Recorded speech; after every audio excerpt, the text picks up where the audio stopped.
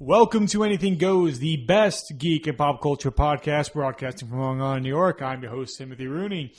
And as you can tell from the title that it's a dual episode, that's twofold, dos.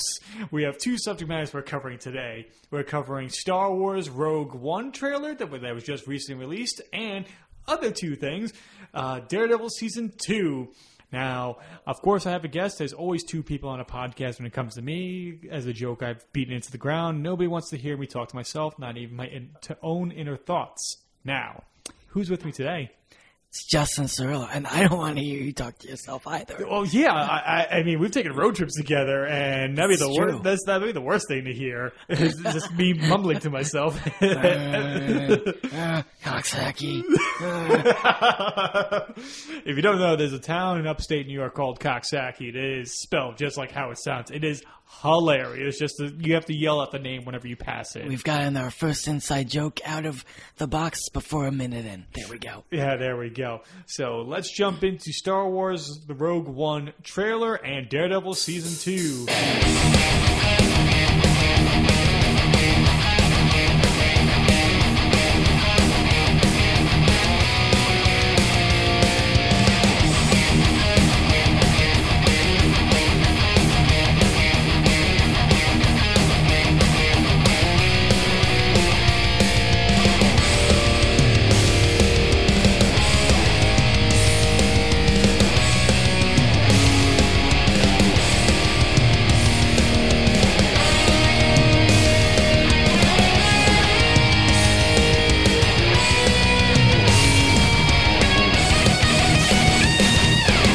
Now, when did you see the trailer, Star Wars Rogue One? I saw the trailer yesterday morning when I first woke up. It was all over my Facebook page.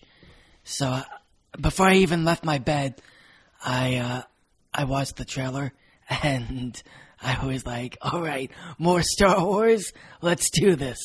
It's funny that you say that because I did the exact same things. I woke up, I look at my phone, and I see and I knew that it was being released the following day because I saw like the one teaser shot. It's just like the stormtrooper turning towards camera, and like you see, it looks like somebody's moisture farm is on fire in the background. I'm like, oh, that's probably gonna be premiered in the afternoon or whatever. No, it was right there early in the morning. And I watched it. I was in my bed too, watching it. So we were both in our own beds, not each other's beds, our own beds, watching Star Wars, being very happy. Make up your own jokes out of that. I'm not going to say anything else. People will. So it's only 2 minutes long. Now, when it comes to trailers as of late, they can go a little too far in showing too much. Look at the Batman v Superman trailers as a prime example. Did you think this was an example of that? No, I thought it was a good amount for a teaser trailer. Mm-hmm. Really, aside from introducing the main character and showing us a couple of cool shots of other stuff, it really didn't do too much. So it sort of just gave you a general sense of what the film was about. Right. Which a lot of people had no idea what this was going to be about.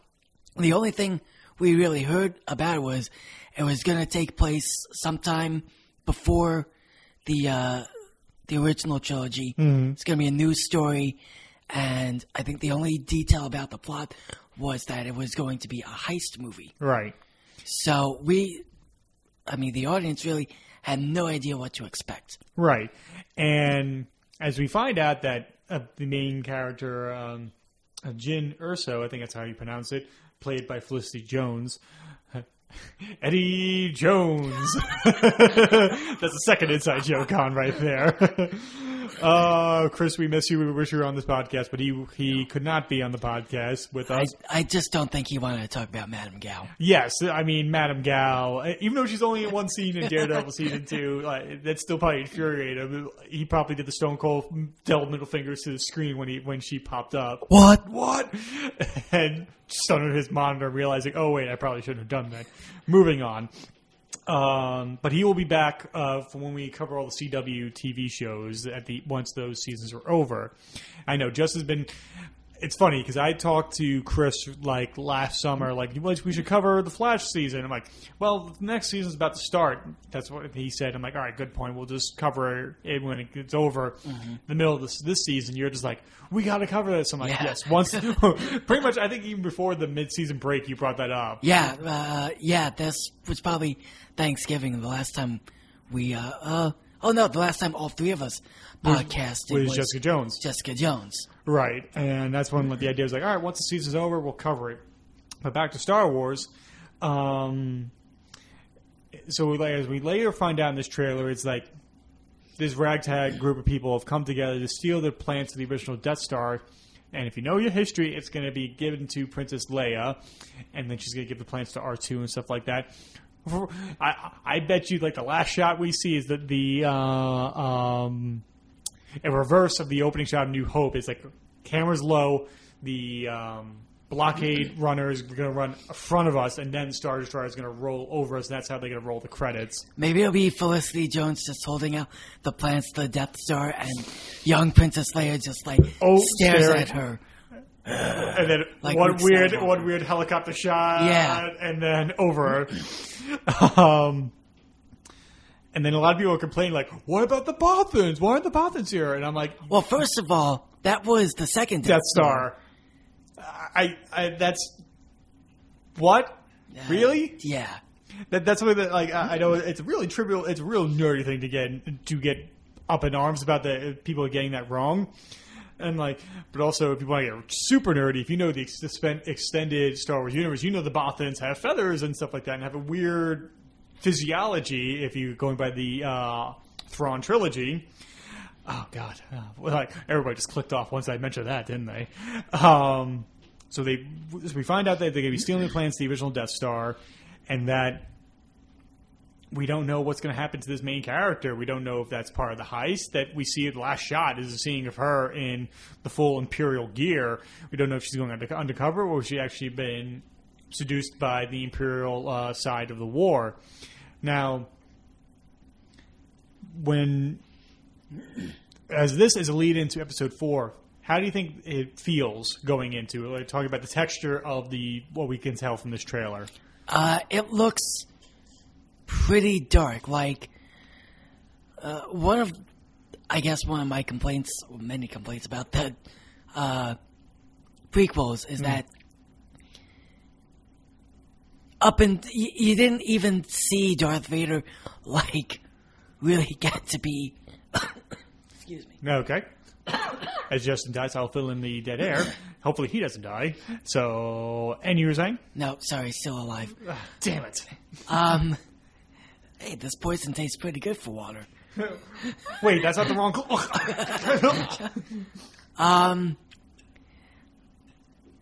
You really didn't get to see Darth Vader be Darth Vader in the prequels. He pretty much is just a whiny teenager throughout the final two movies. And the most, badass thing he does is murder a school full of children. So... Only badass is the adjective you want to use to describe that act. No, I do want to use that adjective because that is literally the only thing that, he does. That's how he becomes Darth Vader. It's not like, he killed Mace Windu. Right. Well, he sort of did. Helped it, but that was more accidental. He got an assist for that one. It's not like we saw him hunt down all the Jedi like the original trilogy said. Vader was seduced by the dark side of the Force. He betrayed and murdered your father. Terrible Alec Guinness. Sorry. All right, then. Moving on. So, I think one of the main rumors we're hearing about this upcoming movie is you're really going to see the Empire be really deadly, really fearful, sort of like even more than what we saw in A New Hope. Right. And obviously in Empire, the Battle of Hoth, you get to see them do some pretty cool things. Right. But I think from what we saw with the AT-ATs attacking like this people that are shooting like handguns at them. Yeah. Yeah, that's a handgun. I wasn't going to say that. That's a handgun. We're in a military helicopter with a bulletproof bomb. Jim Jeffries. I love you. Jim Jeffries playing in the Middle East stand-up. Watch that, and you will quote that for the rest of your days. I promise you. And I have to agree, it definitely seems darker in tone when it comes to, like, if you think of the prequels, like, it only gets dark for the last chapter, which goes against it's like poetry, it rhymes. Like, Attack of the Clones should have been the darker one, but it wasn't. And Revenge of the Sith is, because it had to end on a down note and stuff like that. But even, like, just, because this movie, at least from the trailer, looks like it was shot practically. I mean, it looks like a lot of locations, a lot of real things are there, especially when it goes to that one, like, in-space shot looking at the Death Star being completed, like, in the Star Destroyer is coming across frame. It does not look like CGI. That looks like a model. I don't know if it was a model. It probably was if they're being this practical. And another thing that helps with the texture of it is, like, almost looks like Mos Eisley at one point, where we see, like, a stormtroopers get ambushed. Yeah. Now, one thing I wrote down that I want to talk about is the cinematography of this, because I knew going into this, The Hateful Eight, Quentin Tarantino's latest movie, was shot on 70mm film. They used these super old Panavision lenses that looked beautiful, and I got a chance to see that on 70mm. It was a gorgeous movie, just bought on Blu-ray. I can't wait to watch it. Now, those same lenses were rented out to shoot this movie in super widescreen, so I'm like, ooh. And then they're using the new high-def cinema cameras, the Ariel X65, which shot The Revenant. So you think the camera that shot The Revenant with those lenses, I was just like, oh my. I was like,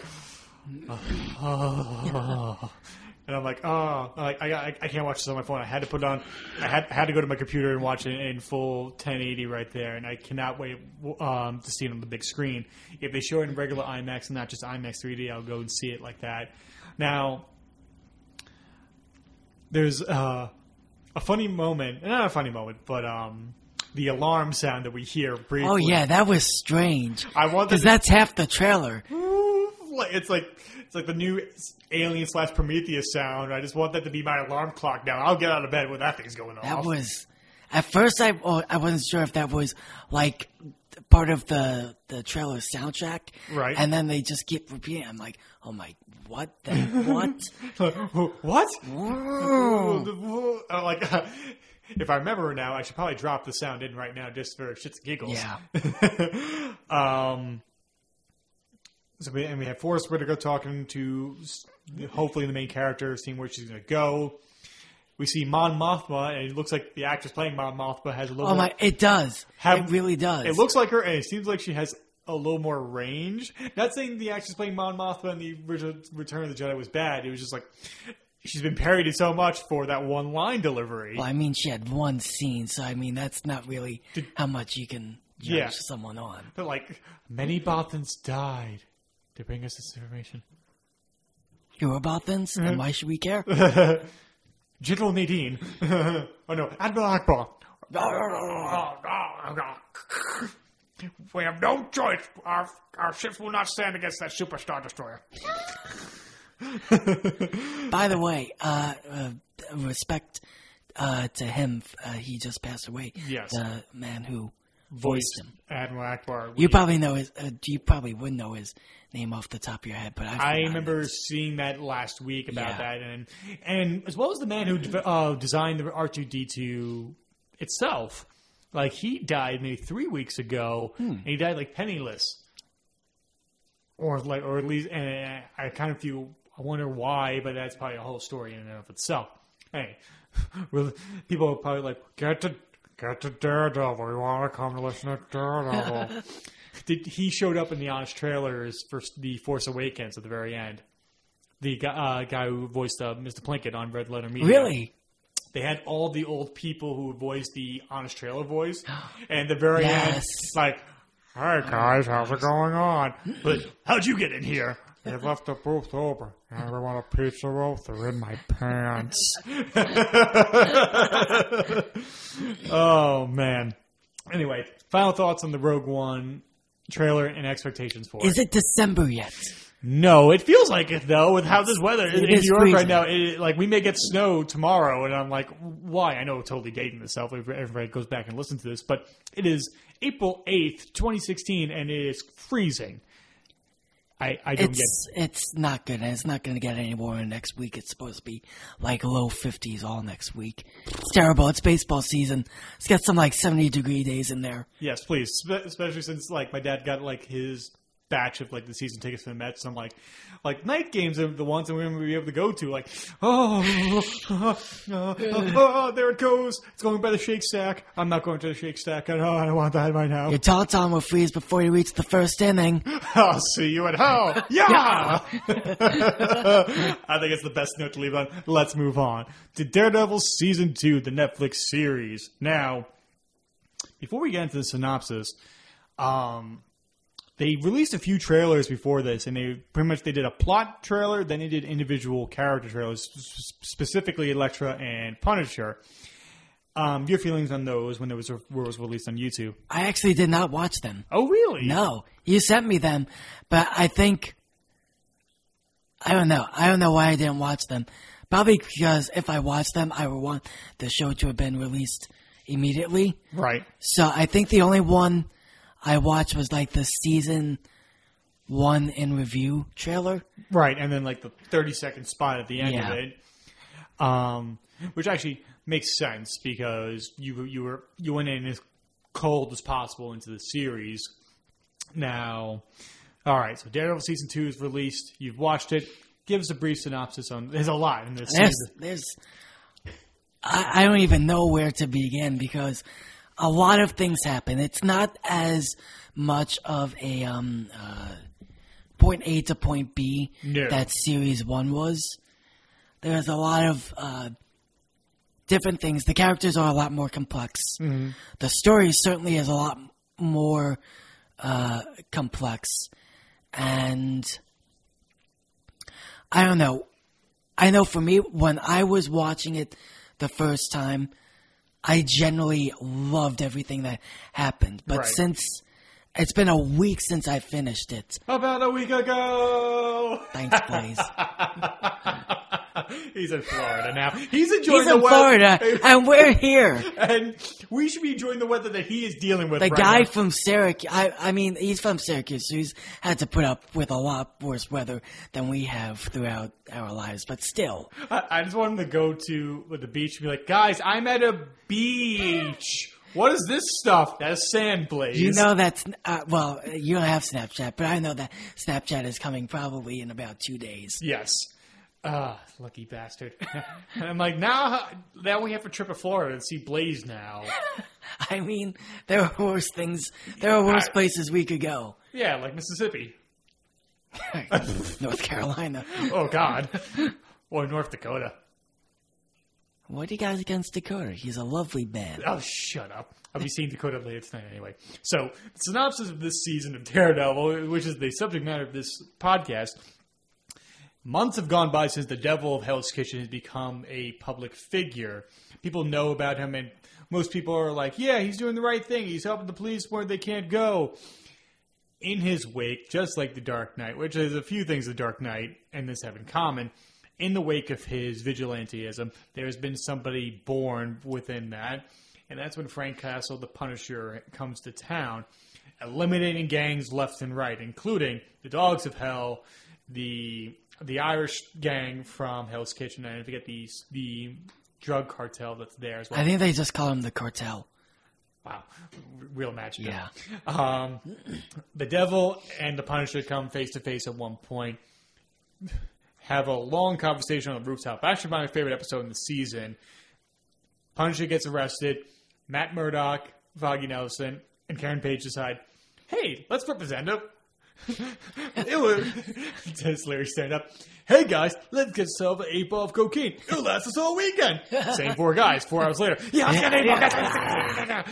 So they decide to represent Frank Castle in the murder case of like over 30 gang members that he's accused of murdering. At the same time, Elektra, the person who was alluded to in the first season, a college crush, college girlfriend. Yeah. College girlfriend of Matt comes back into his life. and needs his help. So Matt is split between his duties as the Devil, as the Murdoch of Nelson and Murdoch, and the man that is led by his penis when it comes to Elektra. The Hand is involved. Wilson Fisk is back to deal I am Wilson Fisk. I see you got my message. I'm here to deal with the Punisher and the Devil of Hell's Kitchen. The Hand is thrown in there, and a lot of other things are thrown in there. And it ends with, spoilers, Elektra apparently dying, and part of this big plan for the Hand. Not the Hand itself, that's a way to go. That's all I'm saying. I really... Why am I here? I don't know. Give me thumbs up or thumbs. I don't know. Point the finger at me. Say you're done. Shame. You're done. Clink. Shame. I didn't even watch that show. So let's start with the characters. I know that's a very rough synopsis. I mean, if you listen to this podcast, watch the show. Don't listen to our... Well, yeah, here's the thing. A lot of the plot is character-driven. So I think throughout our discussion about the characters, what happens to them will reveal what the story is. Right. So let's start with the titular character, Matt Murdock, a.k.a. Daredevil. Now, how did you feel about Matt during this second season? He was strange. Because, I don't know, the whole thing with him and Elektra, him pretty much jeopardizing his career just to help out Elektra, and at first with some really trivial stuff, right? Didn't make any sense at all. Mm-hmm. Like, I can understand as his investigation into that progressed, it turned out he had to get more involved. And you sort of, understand sort of why he went further down that hole. Right. But it just, at the beginning, it made no sense because they have the trial of a lifetime. Right. Defending the Punisher. Mm. And basically, it's Foggy who ends up doing a lot of the work. Foggy and Karen. Right. And... Matt at first tries to make excuses for why he's not, around so much. He's preparing his opening statement. He's, doing some research. But, he's predictable. He's boring. My God. All right, if you think these jokes are bad, wait until Justin and I start our Christopher Nolan series when we start reviewing all of his movies. We should do me, Larry, and you a commentary on the Prestige. I think that's how it's going to end up. Anyway, I have to agree with Justin with how Matt's feelings are in this season. I mean, he definitely starts as the first season is definitely a dark, gritty crime story with a vigilante. They've gone to full superhero tropes in the season, for better or for worse. We'll get into the worst parts because there are some things that are really stupid, and it's been a thing that in so many comic book shows, secret identities. We'll get to that later. Yeah, and I will get to that too. I have a whole theory about the second act of a superhero movie. Right. Or, in this case, series. It's funny that you mentioned that is because somebody said, I forget who it was, I think was it Mark Millar? I don't know. That comic books are perpetual second acts. The first act is the origin. And the third act is always going to be the death of the character. And essentially, you're never really going to kill the character. You're just perpetually writing the second act monthly to monthly. So, it is tough and you have to invent things and contrive things, but sometimes when you translate that to a new medium, it kind of falls flat. All right, let's not dance around the bush. Let's talk about Matt keeping his identity away from Karen. I felt this season fell into the same track we've seen other superhero movie series fall into. Mm-hmm. The best example I can think of is Spider-Man 2. Yes. Where first act, he becomes the hero. Second act, it's trying to balance his real life with his crime-fighting life. Mm-hmm. And so, in a way, I felt this was a little less original than I had expected this season to be. Right. Because pretty much Matt starts looking into this organization. What was the corporation name? The Roxxon Corporation. Roxxoff. Yeah. The Roxxon Corporation, which at first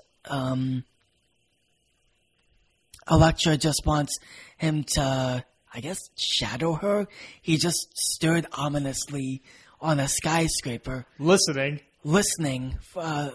to a conversation for no reason when he could have been preparing for his Punisher case.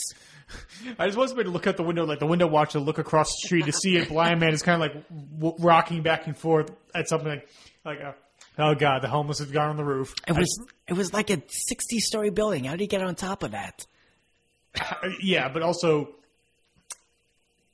he also hears a bus across the city full of people. That's true. But that was a cool. I think we can let that slide a little bit more. But I understand what you're saying there with like we've seen on Arrow. We've seen it a lot on Arrow. We've seen it on The Flash. We've seen it too much on Arrow.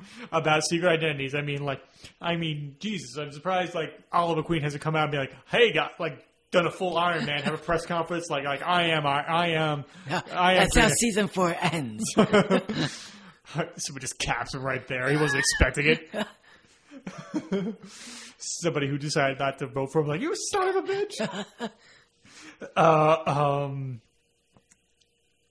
And like Foggy knows that he's the devil of Hell's Kitchen. Karen does not, and so Foggy understands why he's not there for a good amount of the time until it gets to the breaking point where their friendship kind of falls apart in that one bathroom scene, which was kind of hard for me to see because you hate to see your friends fight, and I just felt really uncomfortable during that. And then Karen's like, where have you been? Why are you still getting bruises? Are you really part of a fight club? Just be like, and she's like livid at him at one point outside the courthouse after she believes she's been assassination attempt by the Punisher when they killed the district attorney, Reyes. Just should have pulled her close and been like, I'm the devil of Hell's Kitchen. And then it'd been like, oh, okay. And also, she's been this close to him in both real life, and both as Matt and as Daredevil, and she has not noticed.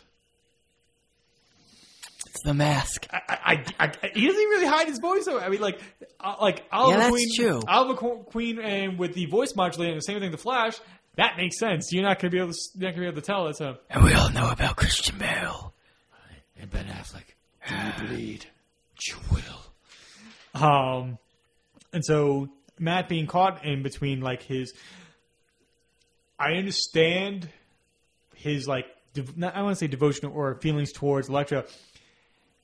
We've known people who've had like very venomous relationships, and they're kind of like, you realize, no, she's bad for you, or he's bad for you. Don't go back to him. Like, just stop. Just do whatever you're doing. And the person never does and never learns.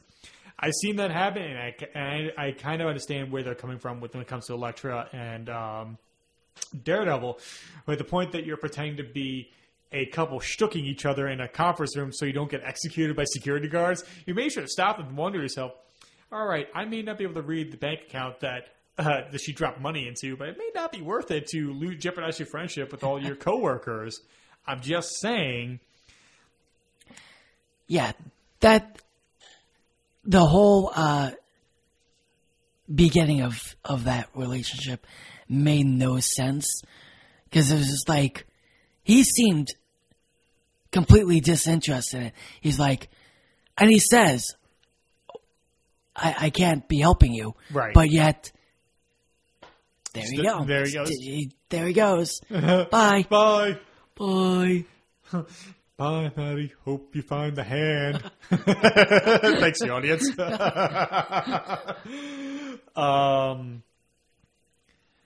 And I like the fact that there's even one point where Matt, like, says, like, all right, we should do this together and we should be together. And, like, Elektra's like, no. This is actually a really bad idea for us to be together. And he's like, oh. Oh. I could go then. Bye. I mean, the stuff I really like about him is when we flash back to him in college and then as their relationship started. Even like the fighting in the gym and then immediately have sex on the probably like one of the sweatiest like boxing rings in New York City. Yeah. And I'm just like, I don't know about that. I was like, I understand like getting like frisky and stuff like that, but I assume that's what superhero. I mean, we've seen that in Jessica Jones with Luke Cage and Jessica Jones beat the shit out of each other and destroying the apartment and having sex. I mean, they did something that's similar in Buffy, where Buffy starts having an affair with Spike, which was an antagonist first, and he's a vampire. And they like hate each other, but they're so attracted to each other, they tear the building down around them. Like it needs to be demolished after they're done the following morning. Well, yeah. I just feel bad for whatever boxing match was on after that. I slipped on. Or just slip on it. Fluids. No. It's a mixture of colors. I don't know what it is. So I think adhering to the superhero formula, I think that's kind of where Matt kind of suffers a little bit. Yeah. I mean, my favorite, other than the flashback stuff, is when after his first encounter with the Punisher and he's recovering and he loses his hearing. That I thought like, oh, that must be terrifying for him right there. I'm like, Vicky was watching with me. I'm like, oh my god, he's gone full Helen Keller. And she's like, seriously? I'm like, he's not going to hear it. Who's he going to complain to? Yes, I am a horrible human being. But I like how he is at the end of the season when he's fully tells Karen that he's the devil. I'm kind of curious to see where he's going. But since we brought up Karen several times as well as Foggy, let's go with Karen next. Well, what do you think of Karen Page in this season? I sort of expected her dark side, which they alluded to in season 1, to come out a bit more, especially since Matt ends up kind of, well, maybe not like cheating on her, but emotionally cheating on her. Yes. So I thought you would have seen that side come out of her, but really her, I guess, devotion to trying to prove that Frank Castle isn't a murdering psychopath was really her defining trait in the series. And the joke that I've made with you and Chris, something that really bothered me is that, I don't know, her eyes are very puffy throughout the entire season. I know it's a really trivial thing to notice, but since you're a TV show that shoots a lot in close-ups, like it looks like she cried or like just finished crying right before each take. I'm like, just give her some Benadryl or something. Like her allergies are really acting up right now. It's something that really bothered me. But going to one where you were saying that she was willing to fight for justice or like trying to find justice for Frank Castle, saying that he's not 100% accountable for his crimes, as well as becoming a journalist halfway through the season. Yeah, that was, I mean, you brought this up last week. Did she get paid for that entire, 2-month stint she was, trying to write and not write a single article? I mean, if I got a job at a newspaper and I didn't write an article for 2 months, you know what happened to me? I'd be fired. But then again, I don't think my boss is trying to sleep with me. I get that feeling. That's from true. Ellison. Yes. However, Karen's actions, I think, is the lightest thing, and it's kind of like a beacon of hope throughout this entire season. And I realized this, a lot of people are saying with Batman v Superman that it's kind of relentless, that it's too dark and depressing. Watch this in a binge. You feel Daredevil, you'll feel kind of dreary at the end of it, just might as well just open your veins. It's it'll absolve me from dealing with the show any longer. But I think that's where Karen really stands out, that she's, along with Foggy, that even Foggy has his moments of doubt, that Karen's willing to do anything for the right reasons. But like you said, they've alluded to her dark past, and they didn't pay and she has killed a man. Nothing comes about that. Nobody knows that she's murdered a guy. Yeah, that isn't brought up. But she didn't kill him with a trident, though. That isn't brought up a single damn time in this season. Karen, you shot a man from 2 feet away. Right in the face. Now the question is, The question is, the car that she's driving that she said it's not hers when she's trying to escape the hospital with the one Irish gang member that the Punisher's going after. Yes. Is that Foggy's car or is that Wesley's car? She just GTA'd that motherfucker. She double tapped him and stole his car, and nobody's realized this. Like, granted, it's the city and crimes happen every day, but you think Fisk would be like, "Does anybody know where her car, Wesley's car is? Because he's got like a binky in there. I can't go on without it, or Vanessa." It hurts to do that impression. And another thing that kind of bothered me about Karen Page is that now that I know the actress is a natural redhead, and that she looks gorgeous as a redhead. You're jealous? What, that she can be blonde too? Oh, yeah. Well, yes. Yeah, yes, I was a gorgeous redhead too. I know. I'm losing weight. What do you want from me? And I'm turning auburn. That's where my hair is going. Yeah, I know. Yeah, ooh, hey, blue and onion. Oh, man, hey. We gotta get About them Islanders. We gotta get Drew on a podcast. What's that? Do we? I don't know. Nah. Sebastian, Yeah. but not Joe. Zing. Shots fired. Bang, bang. Shots at his Jeep. It was a Chinatown. It's going to be a Jeep podcast. Oh, boy. Anyway. And then seeing her as a blonde on the show kind of was like, oh, man, like, I know it's dyed. It's kind of distracting. Anyway, Karen Page, like, other than, like, the very minor things that are just, I'm nitpicking at that point, I think she was one of the best parts of this season. Yeah. Let's go to the other name in Nelson and Murdoch. Foggy Nelson. Did we find out his first name is, was it Franklin? Yes, Franklin. Which, I should have known that, but, they never say that in the first season. I thought they did in the first season. No, because I remember because Chris asked me on the first podcast, would they mention it? And we looked at IMDb, and it was just simply as Foggy Nelson. Oh, wow. Fuck me, right? Fuck me. I guess that's right. Your feelings on Foggy this season. He was as good as he was in the first season. He was better than Matt in this season. Who plays Foggy Nelson? Uno momento. I should know this. Yeah, I mean, it's one of the guys from Mighty Ducks. So They were offside. Larry, you're offsides. Oh man! And the actor playing it is Eldon Henson. ELDEN. That's probably why I didn't remember that name. It's not a name. He's one of the Bash Brothers too. That's the funny thing. He's one of the Slapshot. But go on. Eldon Hammond. Henson.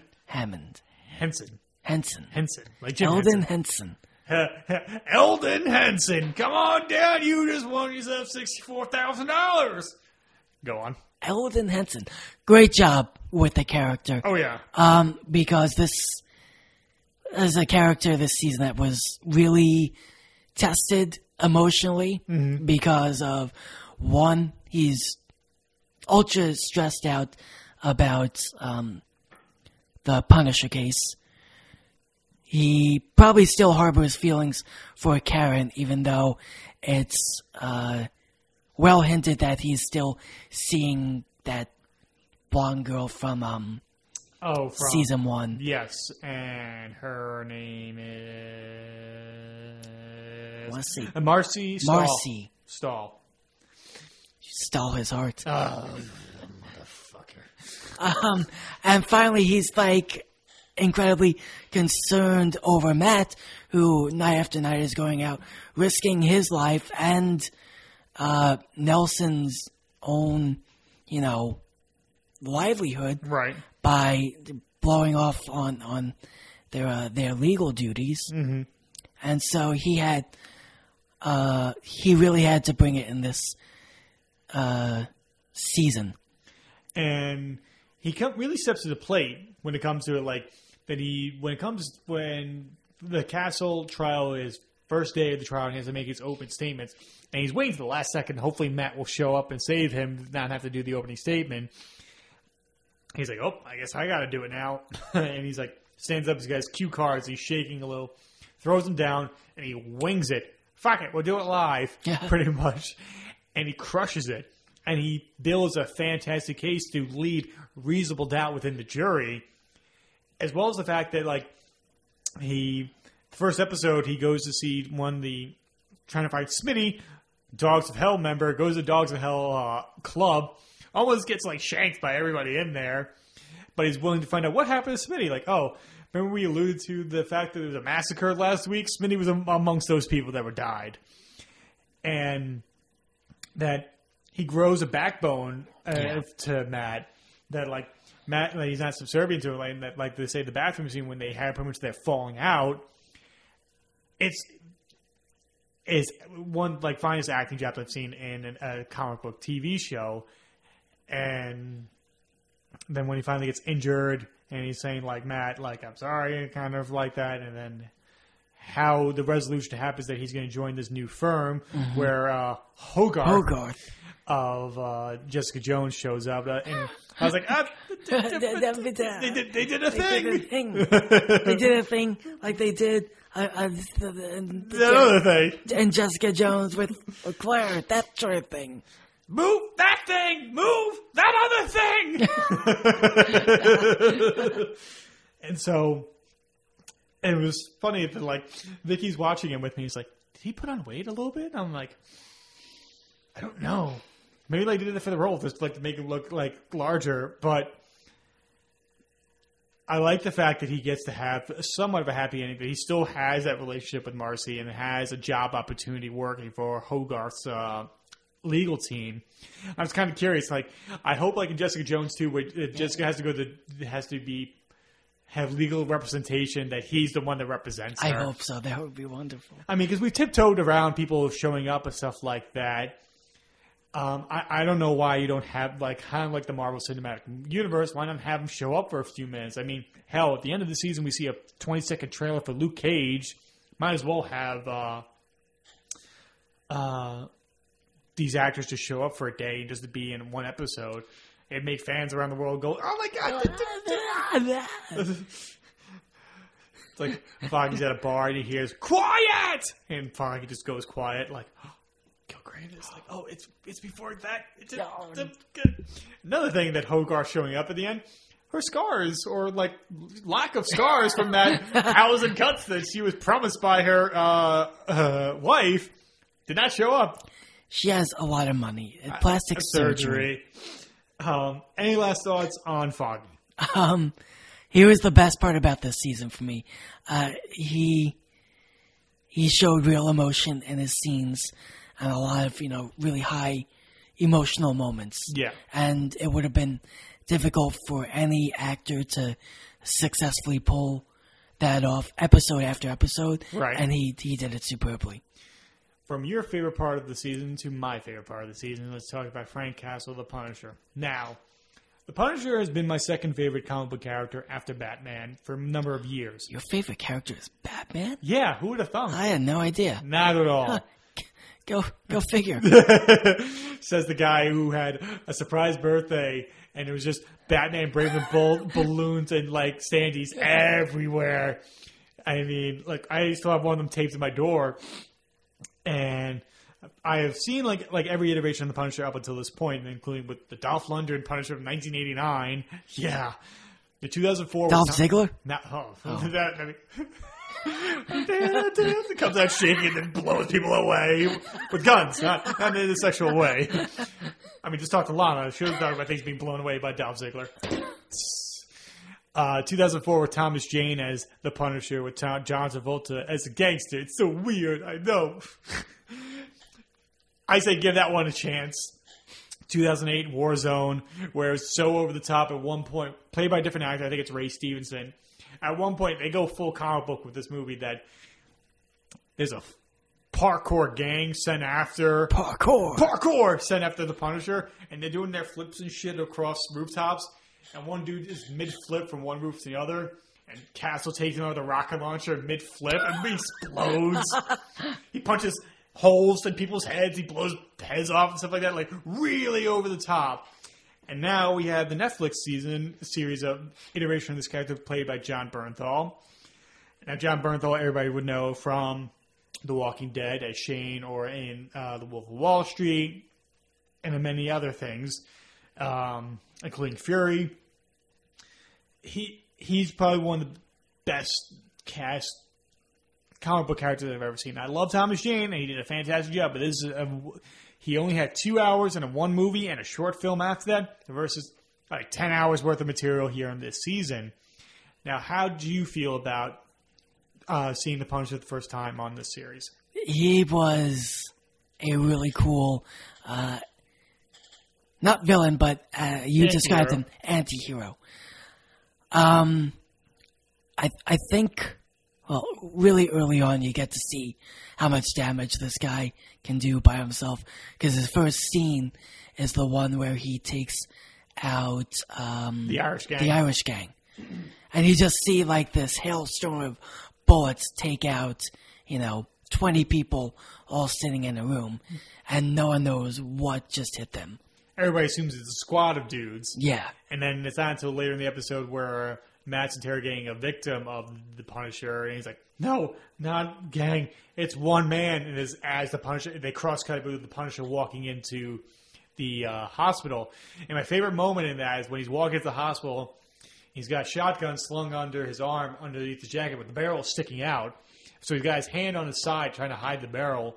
Security guard notices him, pulls his piece. Punisher does not break his stride, walks up to him, takes the gun away from him, clocks the dude, and ejects the magazine and throws the gun in the biohazard wastebasket, not closing it with the hit without stopping. I thought that was a really cool introduction. We don't even see his face. We don't see his face until the very second to last shot of the episode because he's held in shadow this entire time. They don't do the usual 3-episode until we see them motif that was in both the first season of Daredevil and Jessica Jones. Which, thank goodness, because I don't think we would have been able to deal with that much anticipation. Yeah. And the reason why I think I love them so much in this season is because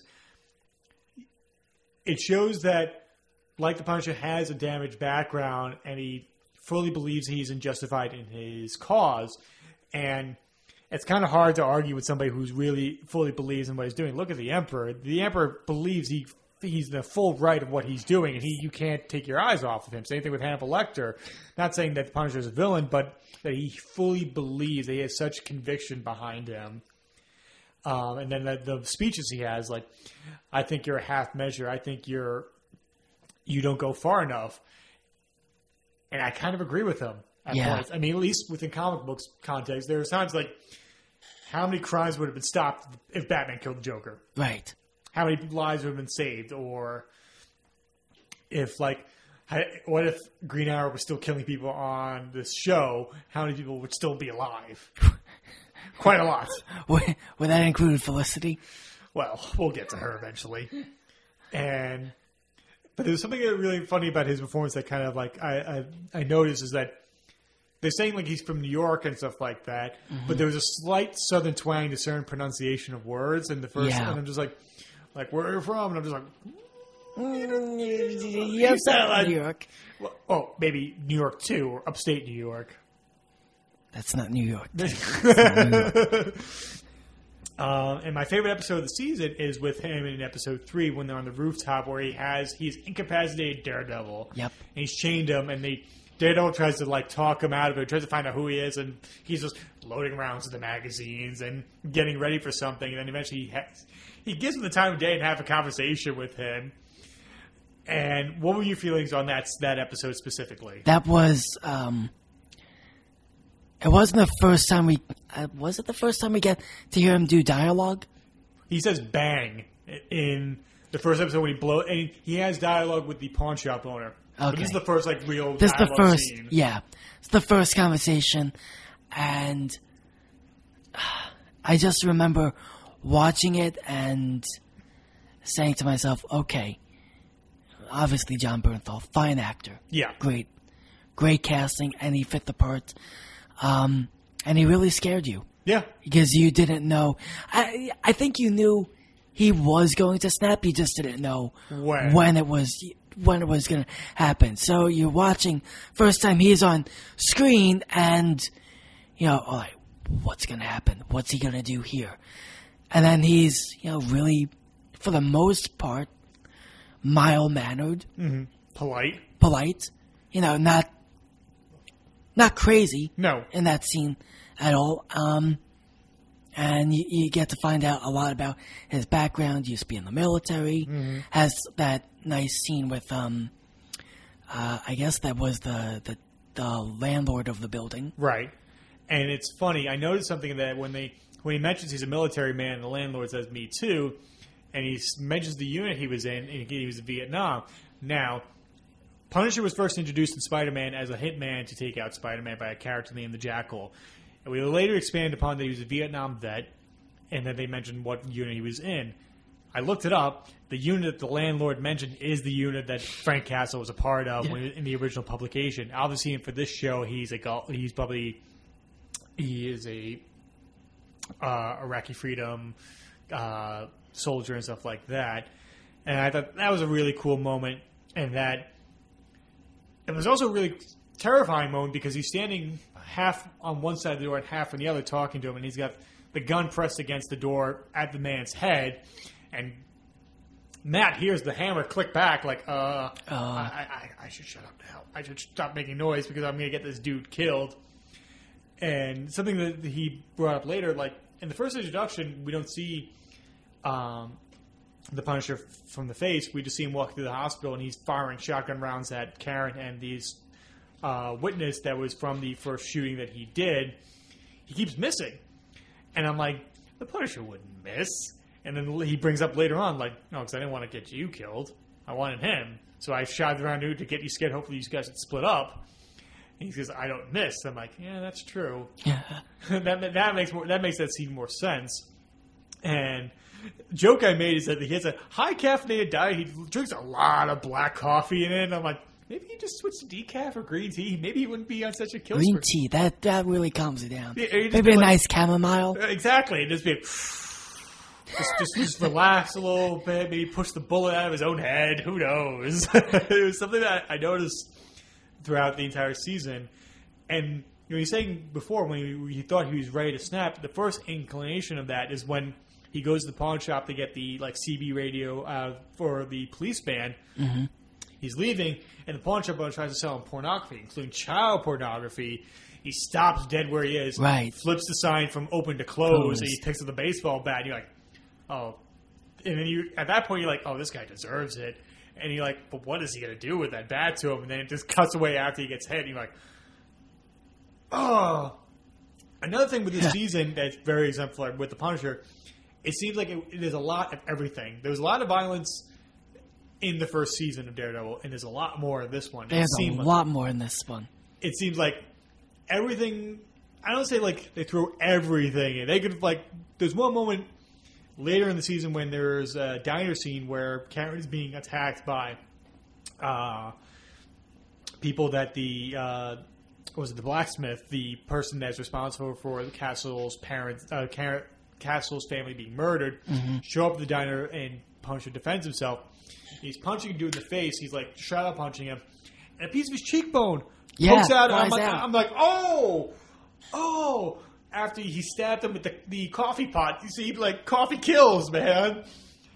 Do you think, on the subject, do you think it went too far with the violence in this season? It's tough. It's tough for me to say. I generally don't mind it. Right. So, I mean, obviously, you know, if you're a little bit squeamish, yeah, probably best if you turn your head away at sometimes. I didn't think it went too far for my taste. Right. Now, I mean, I'm pretty liberal when it comes to that, but I can understand, some people being a little. I mean, it's a Netflix show, right? They have it's their own personal rating of what they want to show or not. So you know what you're getting into. It's obviously this is a show you don't show your kids, and obviously if you knew, you don't. Yeah, obviously that. And if you saw the first season, you should know sort of what you're dealing with. I mean, in the first season, let's not forget, they lit a man on fire. And beheaded a dude with a car door. Yeah. So, I mean, the first season sort of set you up for that. So if you weren't turned away by what you saw in the first season, you weren't going to be... Yeah. And there's something going on with the excessive violence and stuff like that. A little bit more language was used in here. Shit was uttered a lot in the season, as well as the first time the F-bomb is dropped in the MCU. During that scene on the rooftop, Punisher actually finally sits down across from Indian side to talk to the Daredevil, and the argument is getting more and more violent. And he's at one point he's like, "Oh fuck," and it's very. I didn't hear it at first. I'm like, "Wait," backs it up, put on the subtitles, and I'm just like, "He did say it." And I'm like, "Huh." So it's just Iron Man got to start dropping F-bombs and Captain America. Who knows? That's the unrated cut for DVD. He was my friend. Fuck you. Reminds me of the Terminator. Hey, buddy, you got a dead cat in there or what? Fuck you, asshole. And I thought about that. The Irish gang getting together and talking about it, we should kill that freaking guy. And I'm like, oh, you want to say the F word a lot. You really want to say it. But you can't. So but then they do it anyway. So I found that kind of strange. Now, the Punisher, the incarnation we're dealing with is pretty much from the Garth Ennis's run, as well as something from Circle of Blood, specifically when the Punisher's in Rikers dealing with that's a joke that Chris will get. I knew a guy in Rikers. Where the Punisher escapes. But Garth Ennis took over the character in 2000 and pretty much wrote it as a middle-aged Punisher that he's on this ongoing war. And I got it right here, the Welcome Back Frank arc. He does have it right there. He's turning to the page now. That Daredevil's tied up with the .357 Magnum taped in his hand. If you want to stop me, you're going to have to shoot me. And I was just like, wait, I bet you they do this. And I pulled up my wall and I showed it to Vicky. I'm like, I bet you they do this. And it shows up. I'm like, I have no idea. I've come to terms with this. If he shot the Punisher, how would he escape those chains? Just wiggled his way out. And then at the very, and another thing with the Punisher is that he keeps getting beaten up a lot in the season, so he has a lot of bruises. And I wonder, he could, put stuff on his face to kind of minimize that if he wanted to, or try and, maybe ice it up to put the swelling down. Do you think he keeps those there so people don't look him in the face on the street? Possibly. And I just feel bad for the makeup artist every day to what day in the story are we? Because there's different wounds we have to take into account. Then maybe they disappear like Hogarths. Yeah, pretty much. Because during the diner scene, he's kind of healed, and then after that diner scene, he's like, oh, nope, those are back now. And the last two things I'll bring up is that at the end of the season where Elektra and Daredevil fighting the Hand on the rooftop, the Punisher shows up with a sniper rifle and caps a few of the Hand members and to help him because the Daredevil has helped them throughout the season. He's like, go get him, Red. Now, do you think he knows that Matt and Daredevil was one and the same? I think he knows. But he never says it explicitly. Never says it explicitly, but again, like you brought up when we talked about Karen, Frank has seen Matt up close. Yeah. And he's seen Daredevil up close. And you don't need to be an idiot to realize they're the same people. Palpatine is behind it all. And another thing is that we find out that after his family, I keep saying his parents, after his family was murdered, he never went back to his house. And he goes back and gets a few things, and he sets it ablaze. But he walks out with a minigun strapped to him, with all the rounds going through the duffel bag behind him as the house blows up behind him. That is a little gratuitous for me. When Karen went to go investigate his house, did you get that Jessica Jones vibe? I thought it was the same house. Or it was the same neighborhood. I didn't think it was the same house. Could have been the same neighborhood, but I was like, an old house returns. Especially, another funny thing is that in the Spider-Man TV show in the 90s, the animated one, the Punisher had... Is that where they get the memes from? Kind of. Okay. No, that's the 60s show. Oh, okay. The Punisher had a battle van that was voice activated and stuff like that. And he'd always say, "Battle van, execute order this," and like tourists come out, start firing at him. And he has a van at one point in this season. I text Dakota like, "The Punisher has a van in this show," and he texts back in all caps, "Battle van!" exclamation points. And they're opening it because he's stolen money off the Irish gang, and I'm like, "I bet you it's booby trapped." Kaboom! And I'm like, "Yep, told you." How hilarious would it have been if Karen went into the house and it was booby trapped? She gets fried trying to be a do-gooder and gets blown up by the Punisher inadvertently. That'd be a plot twist. It's like, oh, okay. Any last words you want to say on the Punisher? He killed it, that's for sure. I hate you so much. I'm just punishing you with these jokes now. Your feelings on Elektra. That hurt to stop on a dime like that, by the way. All right, you know how Chris felt about Madame Gao? Yeah. That's my feelings towards Elektra. Really? Yes. Why? Okay, is it the actress or the character itself? Oh, just the character. Okay. Because it's pretty much, at first, a damsel in distress thing. Right. Like, oh, please help me. This mean corporation is being mean to me. Just imagine her, like, hitting her with, like, standing up against the corporation, beating with, like, the weak parts of her palms of her hands, like, like old, like, 30s, like, women trying to fight against monsters. Go on. And then she sort of just seduces Matt, not in that way, but, like, you know. Emotionally. Yeah, leading him away from his real life. Mm-hmm. And I'd imagine there are more people that need to be saved in Hell's Kitchen than just people under attack from the Hand. Yeah. So, I mean... There's probably... How many robberies are probably going on right now? Yeah. I mean, the season opens up with a robbery that ends up in a shootout in a church. I mean, like, if these people are willing to kill in a church and you're in this high-rise defending against ninjas, there's probably how many sexual assaults and, like, things being robbed right now in Hell's Kitchen. So, yeah. She was... Sorry for the banks check, everybody. I don't even have a beer, thanks. And then you really tell us how you feel about Elektra. I think Elektra was... I understand her purpose was to be this sort of character. Yes. However, it's just a lot of... I don't even know the right way to describe it. It's like you watch something and you keep shouting at the characters, no, no, no. You did it anyway.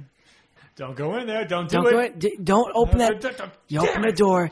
There's the giant 40-story pit, which that we're never going to explain. If that's a setup to be paid off later, I'll be fine with that. But until then, I'm going to be pissed. Nobody realizes the construction that has digged a 40-story hole in the middle of Manhattan that nobody fucking notices. See, here's the thing. The lead up to her episodes and her side plots with Matt are great. Everything about it is really intense. There are some really good scenes, some really good fight scenes in there. Right. And on first watch, I loved it. I was intrigued by the mystery of it. Mm-hmm. And the whole build up with her character when it finally they finally reveal what her overall purpose to the story is so deflating that it's like, what? Like, since I know the comic arcs with it, like with Frank Miller, when he introduced Elektra is his character, he introduced her, and I knew that she is killed by a character named Bullseye in the comics and comes back as an assassin later on. Like, she's an assassin to begin with, but comes back as a heartless assassin. So I knew she's probably going to die, so that did not shock me. Yeah, she dies at the end of the season, but it's all part of the... It's all part of a plan. That goes to fucking nowhere! I'm sorry! Yeah. That's the problem with you have an established story. Like, you think of The Flash, and each cliffhanger at the end of each episode, you want to know what's going to happen. Right. The end of this season pissed me off. Just like, yeah, put her in the giant fucking sarcophagus, and we'll see her in 8 months now. See you next season. Yeah, like, well, the same sarcophagus we'll put next to Dick Clark's when they resurrected him for do the New Year's for years after it end. I mean, that bothered me. I mean, that's the only thing about Elektra that I found really annoying, is because, like I said, like before, about people being in relationships that is just bad for them and they're just getting roped in. And she does it to Matt, and then there's one point where she's like, this is not good for any of us. This is just a harmful relationship. And says, I got to leave. I'm going to France. I'm going to fight a ninja in a hangar. Don't mind me. So I really like that part of it. And I think the actors that played her did a wonderful job. And I mean, much better than Jennifer Garner. That just goes without saying. I mean...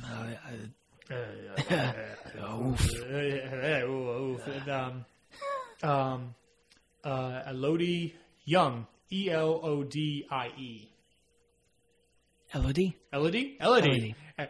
My bad on my pronunciation there. I think she did a wonderful job, and I could see her being the temptress for Matt and falling into that. And a really good scene is when we go to the flashback when we find out who's the person responsible for Matt's father being murdered, and that it's actually they've broken into his house unbeknownst to Matt, just thinking like, oh, this is Elektra's house because she's well off, and they're smashing glasses, thinking, we're having fun and stuff like that. Turn the corner, oh shit, she's tied up the owner, and like, you get to kill him now, and she turns it into, like as Kevin Smith said, as a thrill killer, and then she gets off on that, and I'm like, oh, holy shit, yeah. Like, I'm just going to and hit you. I'm not going to cross that line. That's what Matt does. And then Elektra's like, fuck this. It slits his throat. You're like, oh. She does a lot of throat slitting. That and the one assassin that shows up at Matt's apartment, she cuts his throat. There was, and the Punisher slit the gang member's throat, or the leader's throat in prison. And then Stick beheads Nobu. Hopefully he stays dead this time. Stay down, son. So I don't mind. Elektra didn't bother me as much as she bothered you, but I understand your frustration where the payoff is yet to come. And let's talk about the Black Sky, the Hands plan. Basically, she goes. She gets Matt to come with her on an adventure. They go... I'm going on an adventure! Was that the episode where they go looking for the people stuck in the people that they've stolen? What happened to your wheelchair? Stolen! Because episode 3, I think, is actually when Frank's arrested and Elektra pops up. So it's probably episode 5 is when they go looking for them. Episode 5 is the one where they break into the party. Okay. And the one after that is the one when they find the people. When they find the people, they're being drained of blood, and they find what they think is the Black Sky, which is it's sort of true. It is. It's a 40-story drop, and the way the episode ends, which I thought was really cool, was they drop a flashlight. They drop the flashlight into this giant pit, and the episode ends without hitting the bottom, and the next episode starts with it going, finally hit. And like, how far? About 40 stories. I don't know how deep the island of Manhattan is. I don't know. I am no... Keep in mind, 40 stories is only about 400 feet. 400 feet. Yeah. Good point. So. Yeah, that makes sense. Moving on. And Stick has talked about that the Black Sky is his ultimate weapon, that this war that he's been being prepared both Elektra and Matt for, that the Black Sky is a doomsday weapon that cannot be stopped. It turns out Elektra's the Black Sky, the Ultimate Warrior, and not the Ultimate Warrior like in WWE. As a generality, I dislike when shows say, oh, this thing which has a name leading you to think it's an object Right. ends up being a person. Right. Like, I understand red herrings, Yes. but it really works best when this object ends up being another object Yeah. that you didn't have. You shouldn't like cross the streams between object and person. People are allowed to be other people you thought they would be. Objects should be other objects you thought they would be. You should never crisscross. Yeah. Crisscross. Dun, dun. And then they're saying this is like Black Sky with reference first season of like a little boy that was supposed to be the Black Sky and ended up being killed at one point. What was? They mentioned the Black Sky. Nobu mentioned the Black Sky, the Fisk, last season apparently. Oh. And it was just like, all right, what? And then we don't know what the Black Sky is. We find out it's a person. But I love during the investigation. Like Harold Saxon? Yes. When they're investigating a train car, you think the Black Sky's in. Like, there's no shape, there's no nothing, and then they open it, it's just sand. And I'm like, what the hell's in there? And okay, little history. Teenage Mutant Ninja Turtles, Eastman and Laird did it as a parody of Frank Miller's Daredevil. They even said how the Ninja Turtles were in a fishbowl that was dropped into the sewer. They've always said that Matt Murdock was the kid that was holding him, and it was the chemicals that made him blind, the chemicals that turned them into the Ninja Turtles. Now, as a parody of The Hand, they have the Foot Clan. And so when The Hand was brought up during Netflix, I couldn't help but think of Ninja Turtles, and so their threat level kind of dropped, in my opinion. That's nothing against the creators of The Hand, Frank Miller and stuff like that, and especially the interpreters here in this season. It's just being aware of certain pop culture. It just kind of lessened it for me. And the idea that Nobu, probably the greatest opponent, one of the greatest opponents that Daredevil has faced hand to hand, says, oh, the Black Sky is our ultimate weapon, and it's a person that probably he could kick the ass of. Yeah. Not taking anything away from Elektra's fighting paralysis, but it's just like, I don't know. I thought it was going to be like a bomb or detonate the reality bomb. Something like that catastrophe. Like, I'll take that as the MacGuffin to get the story moving. I just don't know how, unless they're going to make her immortal and that she cannot die, kind of like how Nobu gets burned alive and then thrown off a building and he gets up and then he's finally fucking beheaded by sticks finally. If he gets back up again, I say we throw his head into... No, you know what happens? He gets sent to DC and he's on the CW shows where nobody dies. I mean, what was the name of the device that Malcolm, or the plan in the first season of Arrow? Oh, the earthquake machine? Yeah, the Undertaking? The Undertaking, yes. Like, that name worked for that object. Right. And it was like, the Undertaking, like, what's the Undertaking? Yeah, the Undertaking didn't end up being a person. It was an actual thing. And it worked. Yeah. He leveled half the city. He killed over 500 people. We're going to take over the Glades. The Glades were destroyed because of the Ultimate Warrior that was set up. I understand they were like they know they're going to get a third season, so they're going to hold off a little bit. And there is a lot in the season. It could be argued that it's a little convoluted or there's too much plot points in there. Not as much as Batman v Superman, and I like that movie. But I'm getting to that with our friend Matt Bishop next week, so stay tuned for that. What do you feel like how The Hand is handled in the season? That was not intended. I did not mean that. Bullshit. I said that like, oh god, it's a pun right there. I am 100% Scout's honor. I did not mean that. I had to count my fingers and do Scout's honor right there. I was a scout for a month. 1, 2, 4. 10, 9, 11, 17, 4. Happy New Year. Sorry, Dick Clark. You're rolling in your grave now. Go on. Your feelings on The Hand. I think you made a good point last week when we were talking about this. In the first season, we got to see the bad guys plot and plan, and we knew what they were thinking, and there was a face to the villain. This season, you had no idea what they were doing or what was going on with them, and it sort of just like disconnected you from them. Right. And it was, I don't want to say bad. No. Because he's good. Yeah. But in this case, you really couldn't connect with any of the villains, especially because in the first season, we only saw Nobu for maybe a brief 1 or 2 scenes. Yeah. And then the fight scene where he gets lit on fire. And then all of a sudden, surprise, he's back. And it's like, oh, well, how did you do that?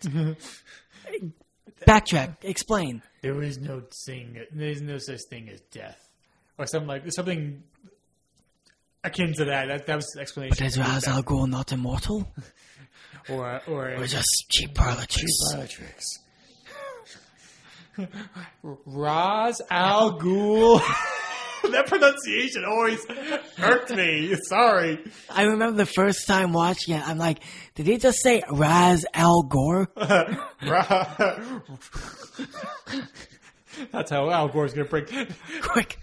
Oh, off in the distance. I hear a whale crying.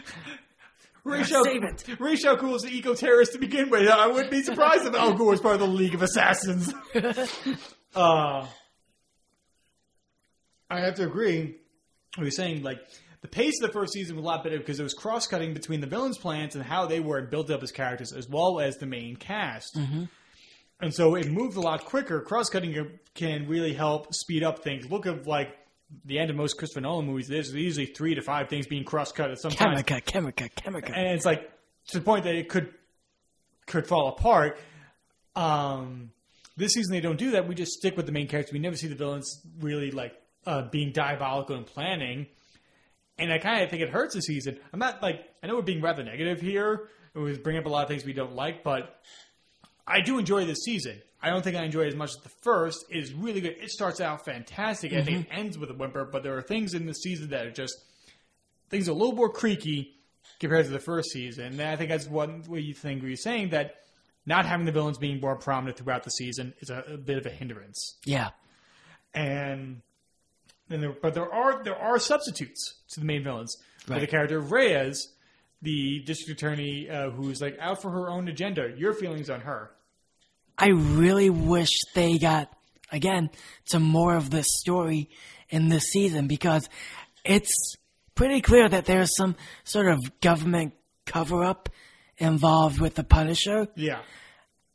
And you kept waiting. Okay, they're finally going to get it. And then as soon as they bring it up, she gets murdered.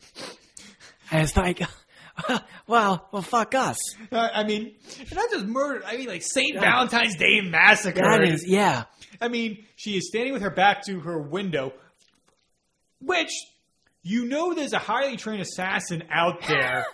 And you're at your office. Yeah, even if you're packing up to get your shit out of town. I just thought of the Red Letter Media review for Attack the Clones. I was like, maybe you shouldn't have put her in a building that's entirely covered in glass windows. I mean, like, I think that even the shades are drawn and stuff like that, so we don't know who the person who's taking fire know that she's really in there or not. Well, I assume they do, but, like, you feel like maybe not staying in front of an open window, or maybe have people stationed looking out. So you say, hey, this guy's setting up assault rifles across the way. I think we should tell you to get down. But much like the Punisher, that she truly believes what she's doing is for the right. It's for her own reasons. And she's totally part of this cover-up. When it's kind of a mess-up that it was a sting operation that went bad, trying to find out who this blacksmith was between the undercover agent, the 3 gang members, the 3 gangs, I should say, Castle's family, and it was just a total clusterfuck of things that go wrong. It's like, for some reason, I thought of, like, I don't know, like Waco, Texas with the FBI, like the Davidian debacle. For some reason that came to mind. But just imagine like Castle's family at a picnic and 3 gangs show up, all with their flying their colors, like, maybe we should get out of this triangle of hate right now and maybe we don't have to see the carousel today, we can go tomorrow. But I like the fact that she's very knowledgeable and she's very threatening. Yeah. But also, it gives an opportunity for Foggy to threaten her back and show how strong she is. She made the other character strong and gave a good purpose of what they're doing. That's true. And I think that's why I really enjoyed her in this. I mean, I would love to see her come back and be another foil for them. But I mean, then again, I'm not going to lie. I got some satisfaction when she got blown away by the assassins. Yeah. Going on with the other villains, the Colonel Ray Schoonover, Schoonovr, who, if you're paying attention to any other comic book shows, he was another army person trying to stop Grodd in the first season of The Flash. Yeah, and when I was watching, I couldn't remember if I remembered him from The Flash or if he was the general in Jessica Jones. They do look very similar. Yes. And it's funny, he also played a military dude in Starship Troopers. I mean, he played a prison guard in Shawshank Redemption. He was fantastic in that. He's also Rex Ryan. Yes, he is. He is Yes. also... If they do a Rex Ryan biopic, I want him to play him. And to play Rob Ryan. He's going to play Rob Ryan. With the platinum hair, the mop hair that he's got. They just need to wait for Foggy to get a couple of years older, and he probably could be Rob Ryan. Oh, God. That'd be hilarious. Your feelings on him? And I know he's only in 3 scenes. I wouldn't say he's so much of a villain. An opportunist? Opportunist. Yeah. Because he does defend the Punisher in court. Or at least, vouches for his character. Right.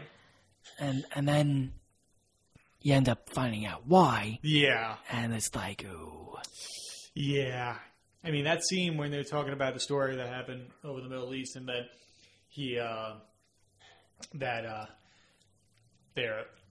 they're trapped. There's no way to get to the LZ landing zone for those people. You don't really know that terminology. I thought that was kind of commonplace now. Anyway. If you're a jury, you might not know it. That's true.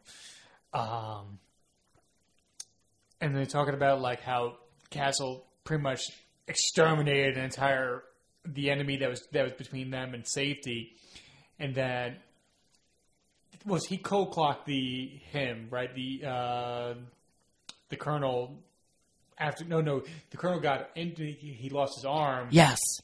And he still saved him and stuff like that. And I think that's a great twist to that story. It's it's just a story. How can you substantiate it? And because I was that idiot officer that gave him the order. And the Reyes is no more questions. And then sat down really embarrassed. Then we find out he's the blacksmith and he's the one secretly responsible for Castle's family's death. Mm-hmm.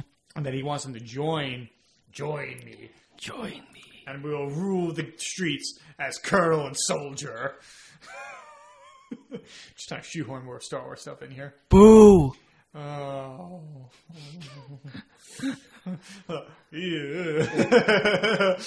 Yeah, I'm getting the red light. I should get off the stage now. And I like the fact that, when the Punisher catches up with him, once he finds out what his real intentions are, and we bring him to this shed that's full of tools and stuff like that, oh my God, he's gonna skin him alive or eviscerate him. And he's nope, pop, shoots him in the head. Oh, okay. Do you think that was anticlimactic? Yeah.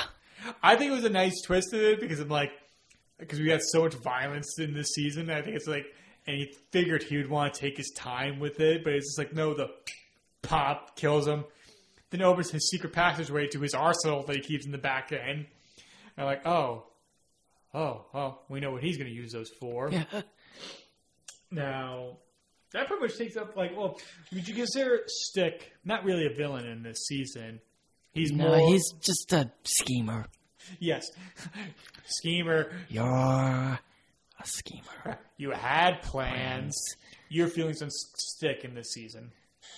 I thought they did a much better job with his character this season than in season 1, where we basically see him for an episode, learn about his backstory, and then I think he ends up being, doesn't Daredevil fight him in season 1? Yeah, in his apartment. Yeah. So they get past that. I'm trying to remember, how does Stick come back into the fold this season? Saves him from being attacked by the hand. Oh, that's right. And I thought, yes. The episode when it opens up when they finally hear the... Oh, that's right. That's the one where... The episode where they drop the thing down. Yeah. That's what happens afterwards. If they get stopped by the ninjas, that can stop their heartbeat. I thought that was a really cool moment when he's like, I don't hear anything. I thought that was just a Call of Duty thing, the perk you could add to be... that the UAV didn't pick you up. Yeah. And Stick shows up with other members of his gang. I forget it's the... starts at CH something like the... group that's ready to fight the Black Sky, and they show up in a souped up 40s car.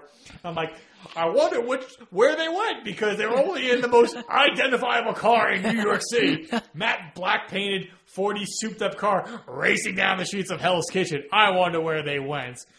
But I like the fact that he's blind. He's using a crossbow to shoot the ninjas that are chasing after them. And Scott Glenn has one of his best acting moments is when he's talking about the Black Sky and what the Black Sky has been and what it's going to do to the city. He gets to show his acting chops, and he's not just being stern mentor type. And then he's involved with the most violent scene in this, I think, entire series is when he's being tortured and he gets the bamboo fingernails.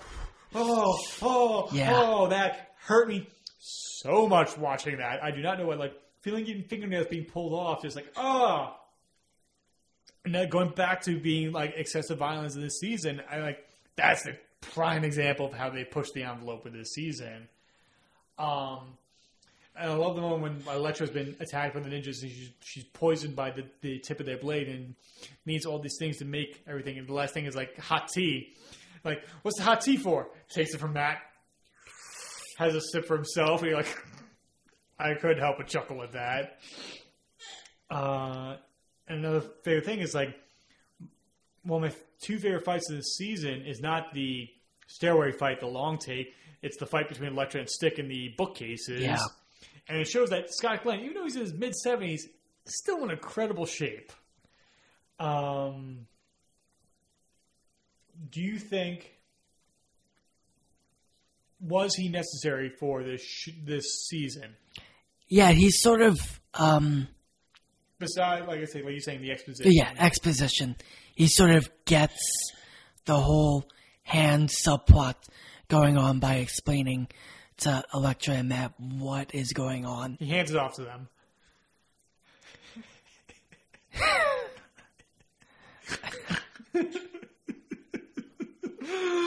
Oh, this is too easy. All right, I take your promise. I'll never do it again.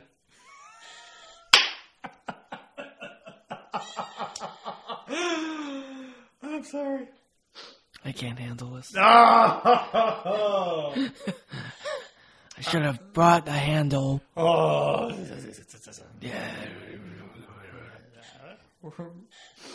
Other than the exposition, do you think he was really necessary for the season? I think so. Okay. He's the one common thing that Elektra and Matt share. He trained both of them. Right. So it was good to see him sort of lead this war, if you want to call it. 4 or 5 people. Yeah, a war of, 2 guys, an old man who can still kick ass for some reason, and, 1,000 ninjas. Yes.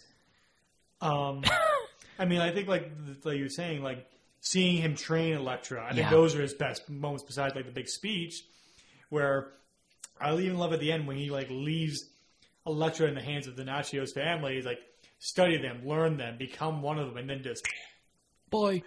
fucking Irish goodbyes her hardcore when they come and say hello to her, and that she was his favorite student, and that Stick knows she's the Black Sky. Right. What do you think is kind of pertinent to tell Matt that? Nah. No. Nah. I forgot. How does he know she's the Black Sky? What? How does he know she's the Black Sky?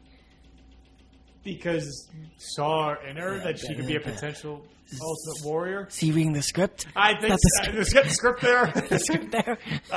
You reading the script too? I don't know. Like, I'm glad more Scott Glenn. I'm happy. I just feel like it was more justified and better. Yeah. But other dumps. Speaking of dumps of exposition, it's talk about Wilson Fisk, the kingpin, in prison. Do we have to talk like this? No, I'm going to stop because it's kind of... Hey, well, it's turning into my Kelsey Grammer from Frasier. For God's sakes, Matt, the Daredevil's out there loose. For God's sakes, Niles, the Daredevil's here. Diane!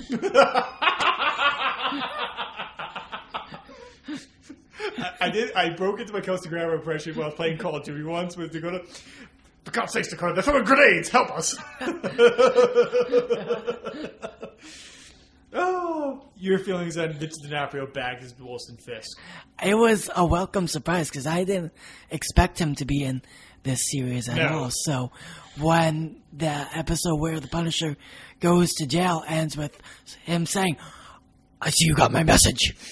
I was like, I had it spoiled for me, so that inadvertently my friend thought I had Spoilers. He thought I was up to that point, like lifting weights and stuff like that. Like, oh, you saw Fisk lifting weights, right? I'm like, no. He's like, oh. I'm like, thanks, guy. But Han Solo dies. Palpatine's behind it all. In the two episodes he's got, and like we see him bench press thing, and I'm like, those look like foam weights. I don't know if he can really bench that, but we'll go with that. The scenes he has with John Bernthal as the Punisher, fantastic. Yes. And then when he has the face-to-face with Matt, not Daredevil, with Matt, and that how Matt threatens to never let Vanessa into the country again. And he just smashes his head against the table. I'm like, you never touch my Vanessa! Or whatever he says. And Matt's like, glasses messed up, clocks Kingpin. You figure... Somebody just attacked you. Like, the security guard's obviously paid off at that point. Dude just punched your boss. Didn't you think he would rush into the cell and maybe beat up the blind person? I mean, give a new meaning to the phrase, hell in a cell! Take this can of rain, swallow it. For fuck's sake. Oh. That was worse than any of the other hand puns I've done this entire episode, by the way. I mean, no, it wasn't. Do you, what do you feel like the in-between story, the flashbacks we had with him getting equated to the prison in the first place? A necessary evil? Because I don't think any of us would have just bought the fact that, oh, here's Wilson Fisk in prison, and we're not going to explain how that happened. Right.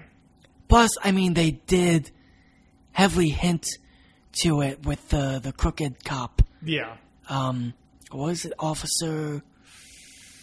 I forget. The one who brought Punisher to the stand during the case. Yes. And he's the one who bleeds him to Fisk when he gets to Rikers. Yeah. I think they cut to a close-up of him right before the Punisher went off on that thing. Yeah. It might have been during it. Yeah. And I was like, you're going to do something, aren't you? It's funny. During a commentary track, David Fincher says, Fincher who directed like 7, Fight Club, Social Network, close-up is a very powerful thing. Mm-hmm. You cut to too many close-ups and you kind of lessen the effect of it. And that's an instance where a close-up of that character is like, I wonder why they showed that. Yeah. But going back to what you were saying, when Punisher takes a stand and he goes off in that speech, like I am fully aware of what I'm doing. I'm not crazy. I do it again. I'm just like, if I was one of the jury members, I'd be like, just get me the hell out of here. He's going to kill us all. I think it's one of John Bernthal's best acting right there. It's nice to see William Forsythe, who plays the former head of the gangs in the prison, and he gets manhandled by the Punisher.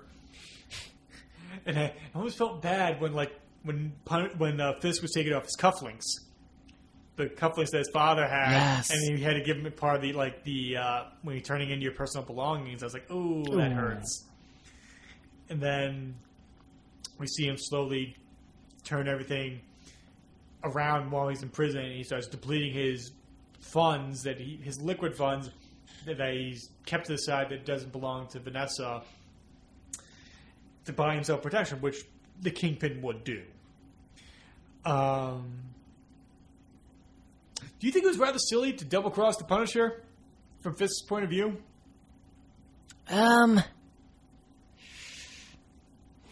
Or do you think he really thought he was going to die with his prisoners when they opened all the other gates? I mean, I'm pretty sure.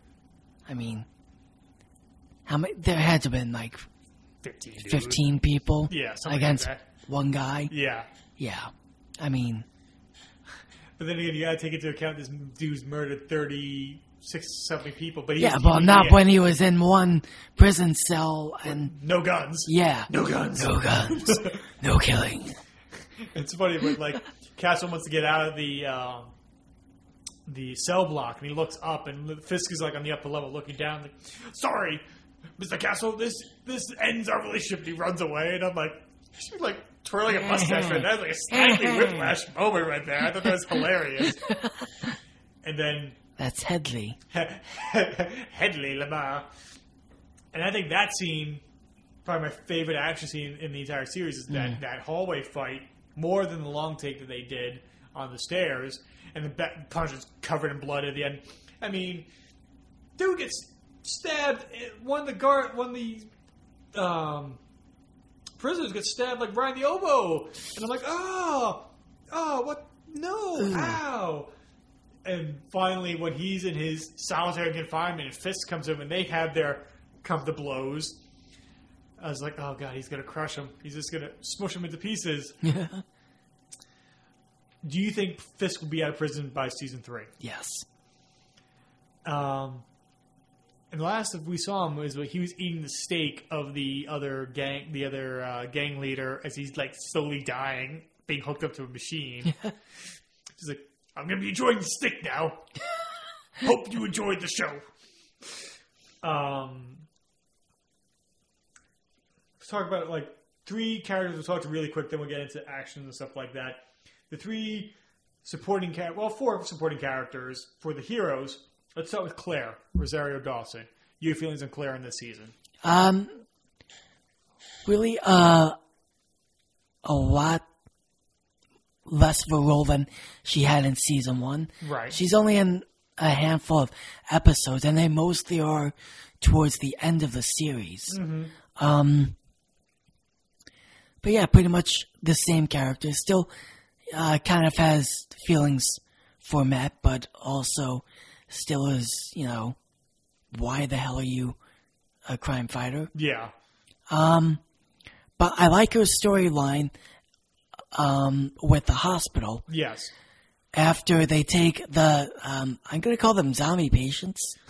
Yeah. Because they are half zombie, half patients.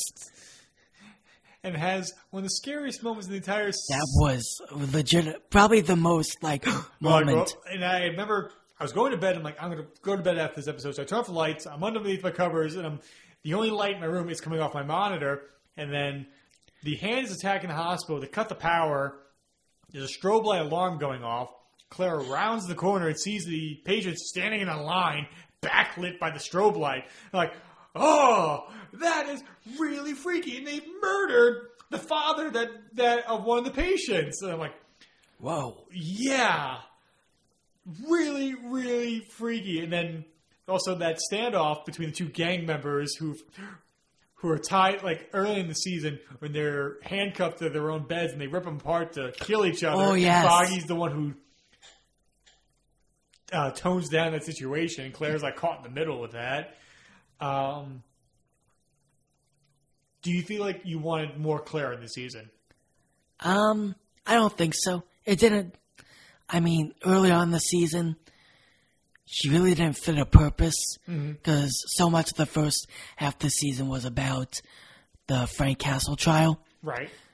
So her absence, I don't want to say I didn't realize it, but I mean, it wouldn't have furthered the story if she were there. Right. I mean, I enjoy, like, as more Rosario Dawson, the better for me. So I'm always looking forward to when she's showing up in this or Jessica Jones. So I wanted more of her, but I think you're right. It's almost like they used her like a spice. Yeah. But too much, and it would have been oversaturated, and it would just dull the feeling. And so they just left enough, like, I wish she was in more episodes now. And they even mentioned, she even mentions when she was taking care of Luke Cage at the end of Jessica Jones too. And I thought that was funny.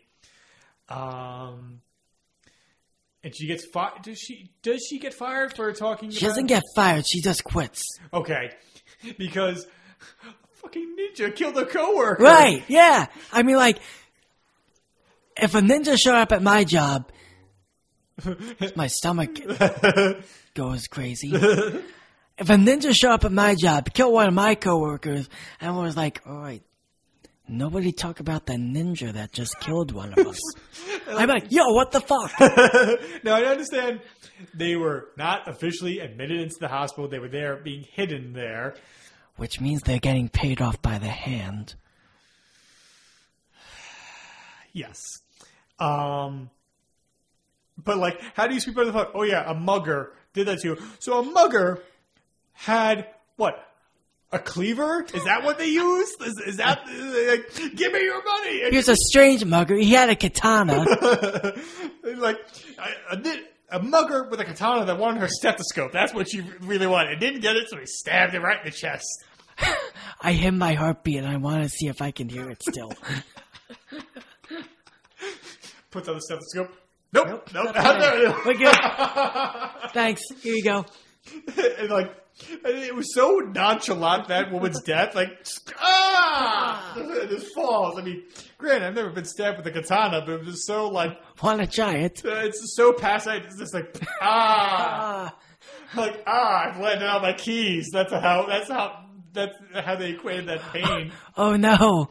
They're eating her. Now they're eating me. Oh, my God. My diet soda. So I think Claire was fantastic for this season. Want more of her. Hope she's going to be in more of season 3. And then let's go to Melvin Potter, the one who's building all the equipment for Daredevil, especially with the suit, and then later the baton. Your feelings at his, not really development, but just like him popping up throughout the season. He's like Lucius Fox, except not Morgan Freeman. Yeah. So... Thank you for that observation. Nothing gets past you. That's why I wear the glasses. I thought it's because you couldn't see. Well, stop giving away my secrets. Okay? Damn it. Just like the secret of the mugger with the katana. He shows up for 3 episodes, I think. Yeah. Early in like the first or second episode. Once with Elektra and then once again towards the end. Yeah. I think Elektra's there for the end. Yeah. I think it's like when he shows up for when that Daredevil's taking a shot to the head. Oh, that's right. He gets shot in the head the first episode. Do you think Frank meant to kill him? I think so, yeah. You don't think he could have, like, as precise as he is, do you think he meant to... I highly doubt that he would have left a loose end like that. He would have, I don't think he can tell the weak spot of a helmet off the top of his head. Amidst a fist fight on a dark rooftop. He's probably just like, poof, headshot, he's probably dead. Yeah. Which I always found that kind of funny, like when Foggy finds him in the daytime, like kind of like half collapse on the roof. I lean over to Vicky and I'm like, when cosplaying goes too far. I'm like, and how the hell did he get him across town And nobody noticed, like, hey, you're dressed like the Daredevil in broad daylight. You are the Daredevil. No, I'm not. No, not. No, I know you. You're the Daredevil. No, I'm going to put on these glasses. You see, if I put on these glasses, you won't be able to recognize me. I don't know who you are. You're Kareem Abdul-Jabbar. No. No, I'm Roger. Roger. Huh? What's your vector, Victor? What? Plain drink. Oh, God. Oh, that's a story for another day. How'd you get this lightsaber? That's a question for another day. See, that didn't even bother me as much as a 40-foot hole in the middle of Manhattan. I'm sorry to keep harping on that. That really was the worst red herring ever. Yes, other than the black sky itself. Well, no, that was the black sky. Yeah, but Like, if that had been the black sky, yeah, it would have been cool. Yeah, Gojira comes out of it. That's their big weapon, Godzilla. Godzilla. So Melvin Potter is like, yeah, he's building all the equipment like for Matt, like especially with the Daredevil suit, and then eventually he gives him the baton that has the grappling hook and everything like that. I was so happy that showed up because we've seen him use the regular baton throughout the second season, and he's bouncing off walls and he's knocking things out of people's hands. I thought that was awesome. Just as happy as I was when the end of the first season when he got the official Daredevil suit. So I'm just like, all right, now it's the end of the third season. I bet he gets the suit with the DD on there, so we know it's Daredevil. So the brand himself, marketing, and like we still haven't met. Was it Betsy or the woman like that Matt says he's going to protect from Melvin? Oh no, I don't think we've met her. Still don't know who she is. She could have turned out to be the Black Sky. That would have made a better plot twist. She's the Black Sky.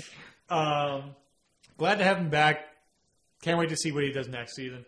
Last two supporting characters: Ellison, who works at the Bulletin, who was trying to sleep with Karen the entire season. Yes, and he was Yurik's best friend, he was Yurik's boss, and Yurik calls him out for being corrupt at the end of the first season.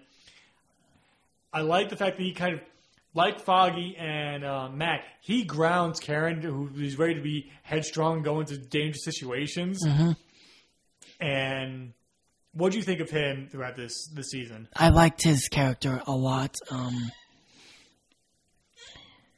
I thought it was interesting how they bring up the fact that he feels guilty about Ulrich's death. Yeah. Because if you recall back to season 1, he was the one who told Ulrich, don't go looking into Kingpin. And then Kingpin obviously ends up killing him. He certainly feels at fault for that death. Yeah. I thought one of the coolest scenes in the season is when he brings Karen into his old office. Right. It says, "This is your place now." Yeah. And especially when they're going through earlier when they're going through all the hard copy records that haven't been damaged from the incident, aka the alien invasion from the first Avengers. We're not going to acknowledge there were aliens in this city and this show that has ninjas and stuff like that. But maybe the ninjas are the aliens. Moving on.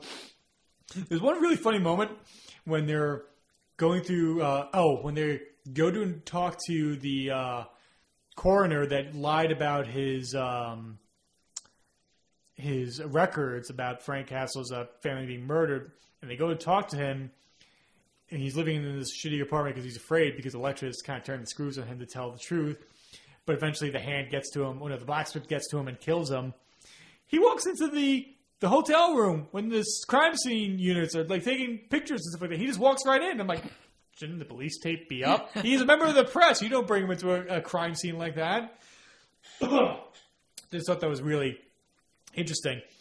And the joke we made before, like 2 months, because the season starts out like it's a heat wave during the summer and ends on Christmas. Yeah. So months have gone by that she's had this job. I hope she's written other articles for the Bulletin in between. But nope. I'm like, he's really desperate that he's willing to, like, how do you think Karen feels like at the water cooler every day? So, Karen, what have you been doing? I've been, Slinky! thing. working on a thing. Ellison's thing? What? No. I hope to see more of him. Hopefully he doesn't become too much of an annoyance. So hopefully, maybe there'll be a love triangle between Karen and Ellison. We don't need another love triangle. We got enough with Matt and Karen and Electra and Foggy and Matt and Karen and Felicity and Ollie and Ray. Don't get me started on that show. I saw Chris's tweets about Arrow this week, and he's like, I can't wait to spit fire about the show when the season's over. And I'm like, I cannot wait until we do the podcast review of that. I can't wait to do that. So let's talk about the action in Season 2 versus the action in Season 1. I got a feeling there was more action this season than the first season. You agree? Yeah, in the first season, it sort of just felt like everything, each episode led up to a boss fight. Yeah. Yeah. And this season, the action is much more spread out, and there's also a lot more of it. Right. Definitely seemed like they had, how many fights ended? Like, it was 3 fights in a row ended with Matt doing a flip land kick on somebody. Yeah. And, definitely used a little more wire work this season as compared to the first one. As we mentioned before, they do another long take fight scene through a stairway as a beaten up Matt Murdock with a chain wrapped around his one hand fights the dogs of hell as he's going down these flight of stairs. It's meant to look like it's all done in one shot and following him from the back. Do you think this is as good or better than the first one? No, maybe because we've seen it before. Right. So it's not as fresh. Yeah. When they did it in Season 1, we were like, that's incredible editing, and it looked completely different than anything we've seen before. Now that we have seen it, it's just like, okay, see what you did there again. Right. Which, I mean, it's not a bad thing. It's cool the first time you see it. Mm-hmm. It's impressive. Yeah, I just don't think everyone's going, oh my god, like they were in the first season, which, again, isn't a bad thing. It's still a cool shot, but, I mean, it's yeah, just okay. I mean, as well as the first season, he had a goal. He had to save the little kid that was trapped in the hallway, trapped in a room at the other end. This was, I'm going to die if I don't stop these dudes.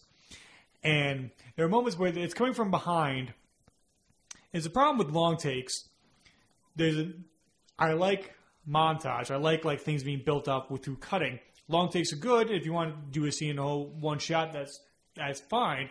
Doing an action scene, sometimes it's kind of hard to pull that off and it being impressive. Especially when they're coming down the stairways where it's so narrow, we're pretty much seeing from Matt from behind. And we're pretty much cutting off him at the shoulders at that point. That's where the frame cuts him off. So we're like, this is just a stuntman doing this. We're not really seeing Matt doing that. Granted, you don't really see his face regardless due to the mask, but there's something lost there. Also, I made a joke about, all right, so you're those 3 dudes at the bottom of the stairs who just, the devil of hell's kitchen just comes down the stairs, smashing lights, chain wrapped around his wrist, and all of your other guys are incapacitated at that point. I've been like, I'm going to drop my colors. Yep. I'm going to leave. Bye. This gang's not worth it. And I thought the punishment was going to save him at that point, but obviously they say that for later on in the season. One of the other best scenes I enjoyed is when Matt is trying to find Stick in the sewer, doing subway tunnels, and Stick knows he can hear him, and he says, listen to their breath. Because the hand realizes, this guy can only hear us. So they drop their weapons because that's the only way that he's being able to fight them beforehand. Mm-hmm. He gets his ass kicked for a while. What do you think of how that twist is on how the hand was smart and got used to his techniques? I liked it a lot. It was really interesting with how they dealt with Daredevil's powers this season compared to last season. Mm-hmm. Last season, it was more the visualization, how he sees the world just like everything on fire. Mm-hmm. This year, you sort of, if realistic is the word to use, a more realistic way of how a blind person interacts with the world, just using hearing. I think they mentioned something being written in Braille at one point. Yeah. I think it might have been the meeting with Fisk. Mm-hmm. I had something written. I had it in Braille for you, Mr. Murdoch. Sorry, love Vincent D'Onofrio and Wilson Fisk, but I will continuously make fun of him for that voice until I meet him in real life, and I will be terrified of doing that in front of him. Just don't bring up Vanessa. Yes, sir. I'll just bring up your weird things that you did in criminal intent to get a confession out of everybody. Like I said before, my favorite fight scene is probably Castle versus the Cell Block. Another one is Matt learning how to take on the Hand. I thought the final fight on the rooftop with the army of ninjas was kind of exhaustive. Yeah. I was like, it's like, you two people against my army. Yeah, I'm just like, all right. All right, here we go. Number one, everything. Especially since the build up to that fight was like, all right, we're probably going to die here. It's like, oh, you're obviously not going to die. You got renewed for another season. So we know you're not going to die. Elektra's probably going to die, but you're not going to. It was interesting seeing Elektra fight that other assassin in the hangar and using the plane as a weapon against him. That was a cool fight. I did like that. And that she does get her ass handed to her a little bit, and I'm like, ooh, like maybe she really does need Matt there at times. But I'm gonna say I enjoyed the action. I don't think it was executed as well as the first season. I know we're being very negative. It seems like we're being negative. It's because the bar is set so high with the first season. Right. It's kind of hard to top that. Mm-hmm. It's like, it's not the level of Dark Knight Rises trying to come after Dark Knight, but it's close in relative terms. That's what would bring up that question. How does this compare to the first season Daredevil and Jessica Jones now?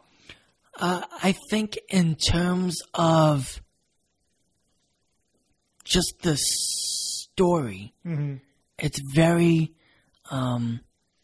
captivating.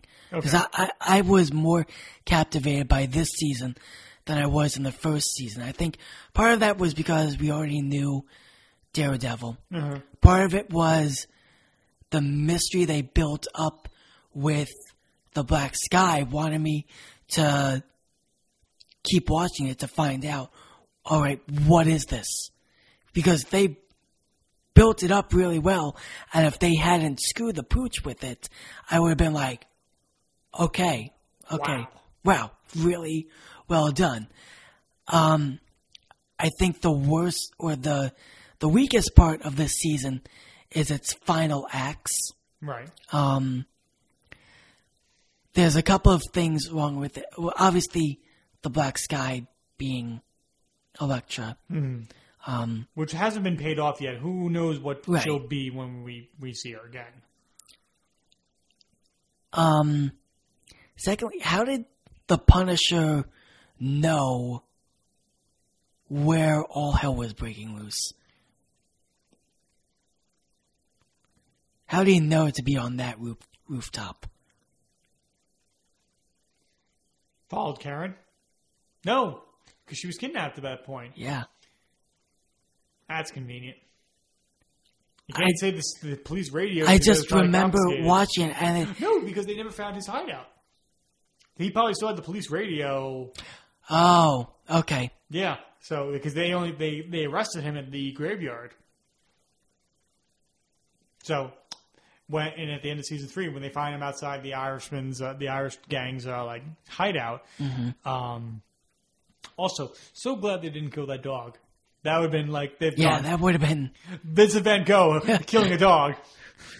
The joke I sent to you when the same actor who played Vincent Van Gogh on Doctor Who is playing the Irish the guy comes back from Ireland to avenge his son's death stabs a guy in the eye. He didn't see that one coming, that's for sure. It was an eye-opening experience for everybody in that scene. I can't wait till you have Dan Eye on your show. Oh, it's gonna be, wait for it, Legend Dairy. Sorry for that anticlimax. Not as bad as the Black Sky, though. Oh my God, nothing is as bad as the Black Sky. Oh. Well, I don't know. I'm trying to think of other, like, terrible, things, terrible letdowns. Especially in, like, The fifth dimension is love? in comic book movies or shows. Oh, okay.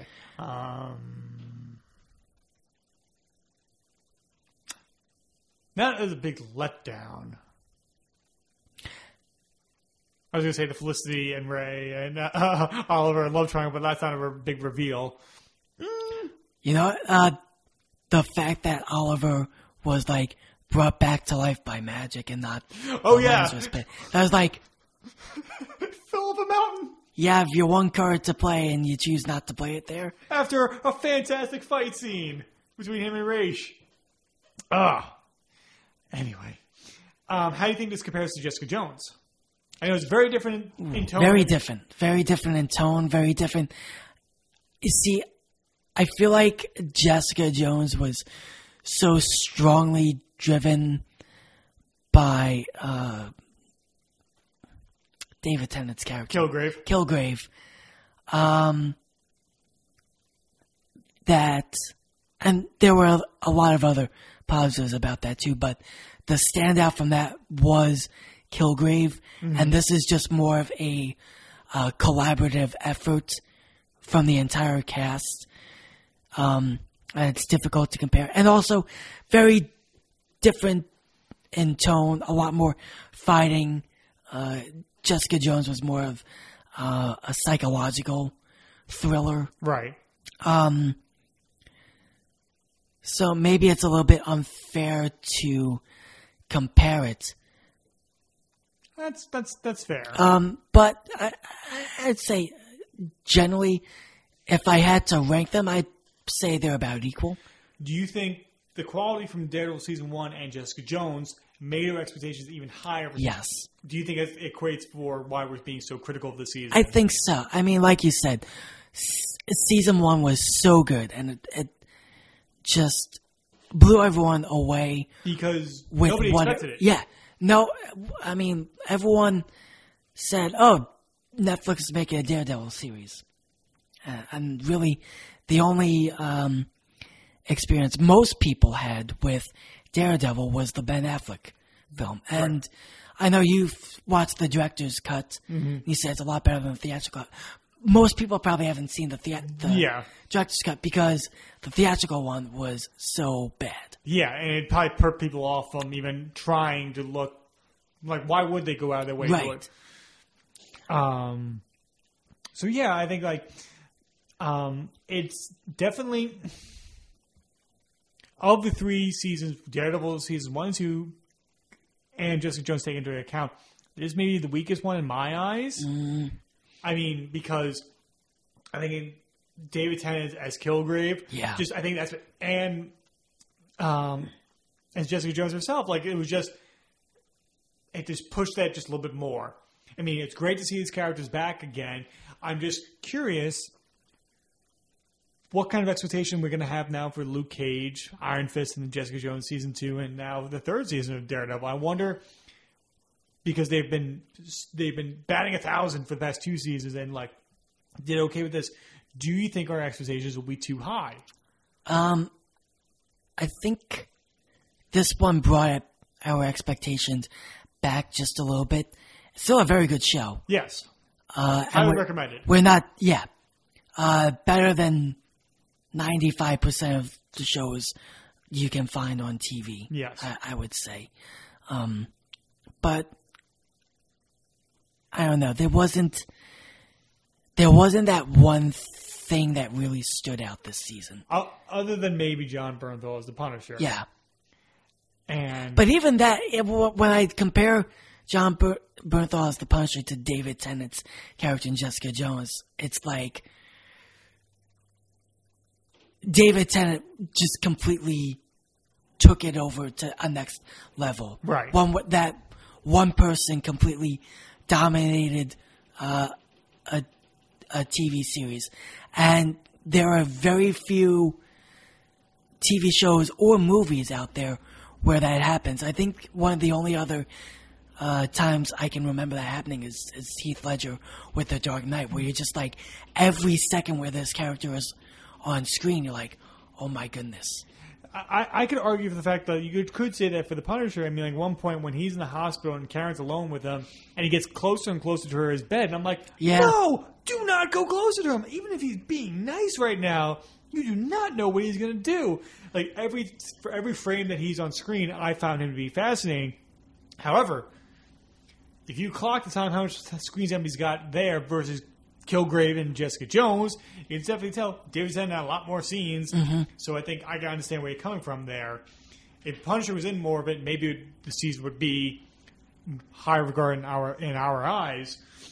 I think also too, when we see a lot of what we see from the Punisher the first half of the season is when he's in custody. Yeah. So I don't want to say he's not a threat. He's diminished. But it's a diminished threat. It's just like waiting for the pot to boil. Yeah. Then finally, once he goes over the edge, more than halfway through the season, you start to realize, oh, okay, this is the Punisher. Yeah. And then he fully accepts the identity, and he spray paints the bulletproof vest and gives it the skull. I'm like, there we go. Yeah. So I say, highly recommend the show.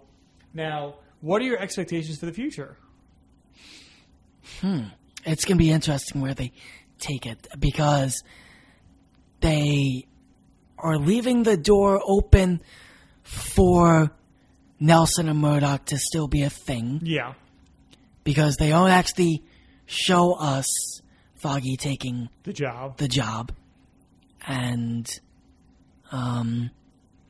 obviously Karen still wants Nelson and Murdoch to be a thing, no matter how many nonsense papers she writes, or articles she writes for the paper. Or lack thereof. Or doesn't write.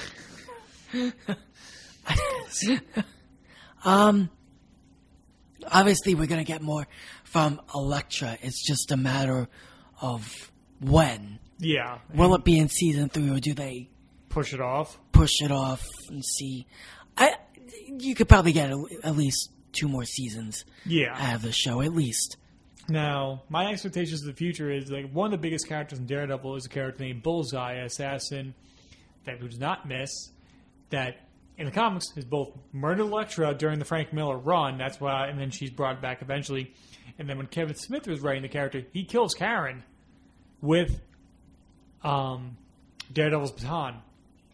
And I'm like, that's how you do Bullseye in the next season. I think that's what they're going to do, because I think that's the only person Fisk is going to get out of prison when he realizes when he got clocked by Murdoch, and when he felt it, he's like, I've been hit like this before. He probably put 2 and 2 together. He's like, and he's...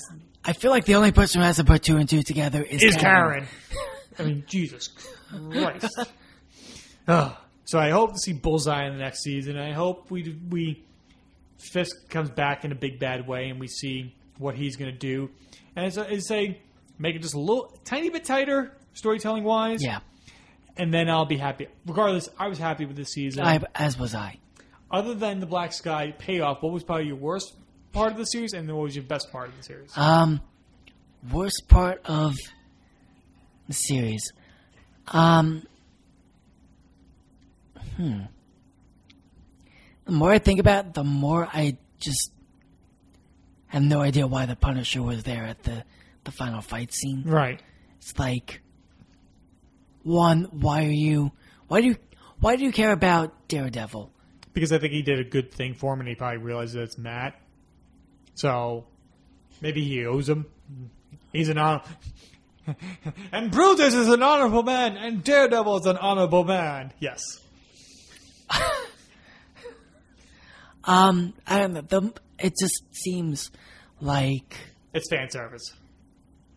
I want to say fan service, just thrown in there because they can. Yeah. Deus Ex Machina. Yeah. It's like, we need someone to save the day. Let's have The Punisher save the day. And other than that? Favorite moment? The conversation Karen has with the Punisher in the hospital room. Ooh. Why that scene specifically? Because you find out what happened to his family. Mm-hmm. You see the Punisher as a human being, right? And almost as a tragic figure, right? Well, definitely as a tragic figure. And they did such a good job of characterizing him as, a really good dad, good husband, right? And you just really felt empathy for him. Mm-hmm. My worst, other than the Black Sky, what I thought was the worst part of that of this season. Other than we don't really get to see what the villain's plan is. Yeah. Like, knowing what Fisk wanted was probably the best part about the first season, is seeing where he comes from, what his motivations are. As well as, like, good stories have, like, an A and B storyline. And best stories have those two storylines correlate at the end, or they come together. And it does, with the Punisher saving him against the hand at the end, but it's so ham-fisted. It's like Two parallel lines, and then all of a sudden, 90-degree angle right into the other. It is so out of nowhere. It's like feels a little off with that. My favorite part of it is probably it's the third episode that those conversation between Punisher and Daredevil on the rooftop. Loved every moment of it, and yeah. All right, final thoughts on Daredevil season 2. Very good. Very good. I know I thought we sounded incredibly negative there. We actually really enjoyed this. Yeah, it was great to watch. I just wish the ending had... More of a punch? Yes. Well, not... Kapow! I set myself up for that one. Hey, what body part do you use to punch things with? Your hand! The hand! Fucking assholes. Anything else? No. Thanks for the handoff, by the way.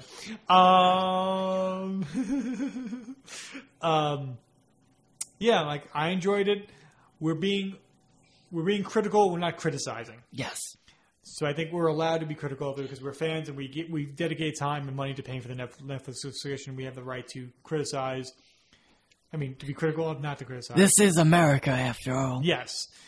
I mean, if a businessman can run for president and he's gotten this far... I mean, a racist businessman who hates everyone. Outright bigot. Yeah, we lost all listeners, but it's at the very end. Hopefully nobody cares at that point. All right. Now, if you want people... Tones cares. He doesn't fucking listen to these. Him and his Lego hair. He actually cut his Lego hair. He doesn't look like a Lego head anymore. God. I haven't seen him, so I wouldn't know. Oh, that's right. What were you doing on St. Paddy's Day? Did you have work the next day? No. Wait. St. Paddy's Day? It was a Thursday. I think I worked in the morning, but not until 9. I don't know why you didn't show up, because Jackson came down from Albany. I know he came down. I saw the Snapchat stories. I was like, gee, guys, thanks for the invite. I'm sorry. I thought you were invited. No, I didn't hear about it. I apologize. Boo! Boo! Apologize for that. If you want people to follow you on social media, where can they find you? Twitter, mostly. I usually go into sports rants, and baseball season just started, so... Get ready for that. Yeah. Occasionally, while I'm watching The Flash, or Arrow, or Legends of Tomorrow, talk about a show with problems. That show's got a lot.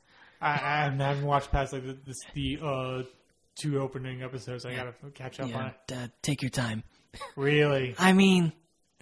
Aside from not having a main character or likable characters, it's a good show. Ask Chris what he thinks about Legends of Tomorrow. I assume he doesn't like it either. Pretty much the same complaints I have. You're instilling me with a lot of confidence, Doc. Don't worry about the lighting. I'll just take care of your father. I mean, at least, to be honest, if Arthur Darvill weren't in it, I probably would have stopped watching it. Oh, wow. Yeah. Well, no. But I'll give it a season. Yeah. See what happens. All right. And so yeah, at Justin Cirillo, Cirillo. Okay. If you want to follow me on social media, you can follow me on Twitter at TimothyRooney2, my Instagram at TRooney1012, my YouTube page, Facebook page, and now website, Through the Lens Productions, where my latest short film, Halloween Reborn, is up, as well as the next short film, A Cowardly Lot, on its way. Hopefully everybody likes that. It's going to be a comedy with Larry Bergen, who's been on the show. He's a cast member in it. Well, there's the comedy. And we kind of make him the idiot of the group. Tell me it's all just like eyesight jokes. No. But like, there's a funny joke. I'll show you some clips of it when we're done. Yes. Hope you guys have enjoyed this podcast of Anything Goes on SoundCloud.com. And join us next time when we're going to be talking about Batman v Superman with my friend Matt Bishop of SUNY Oswego, now living in Albany, being a director. Hope everybody enjoyed the show, and we'll talk to you soon. Good night, Justin.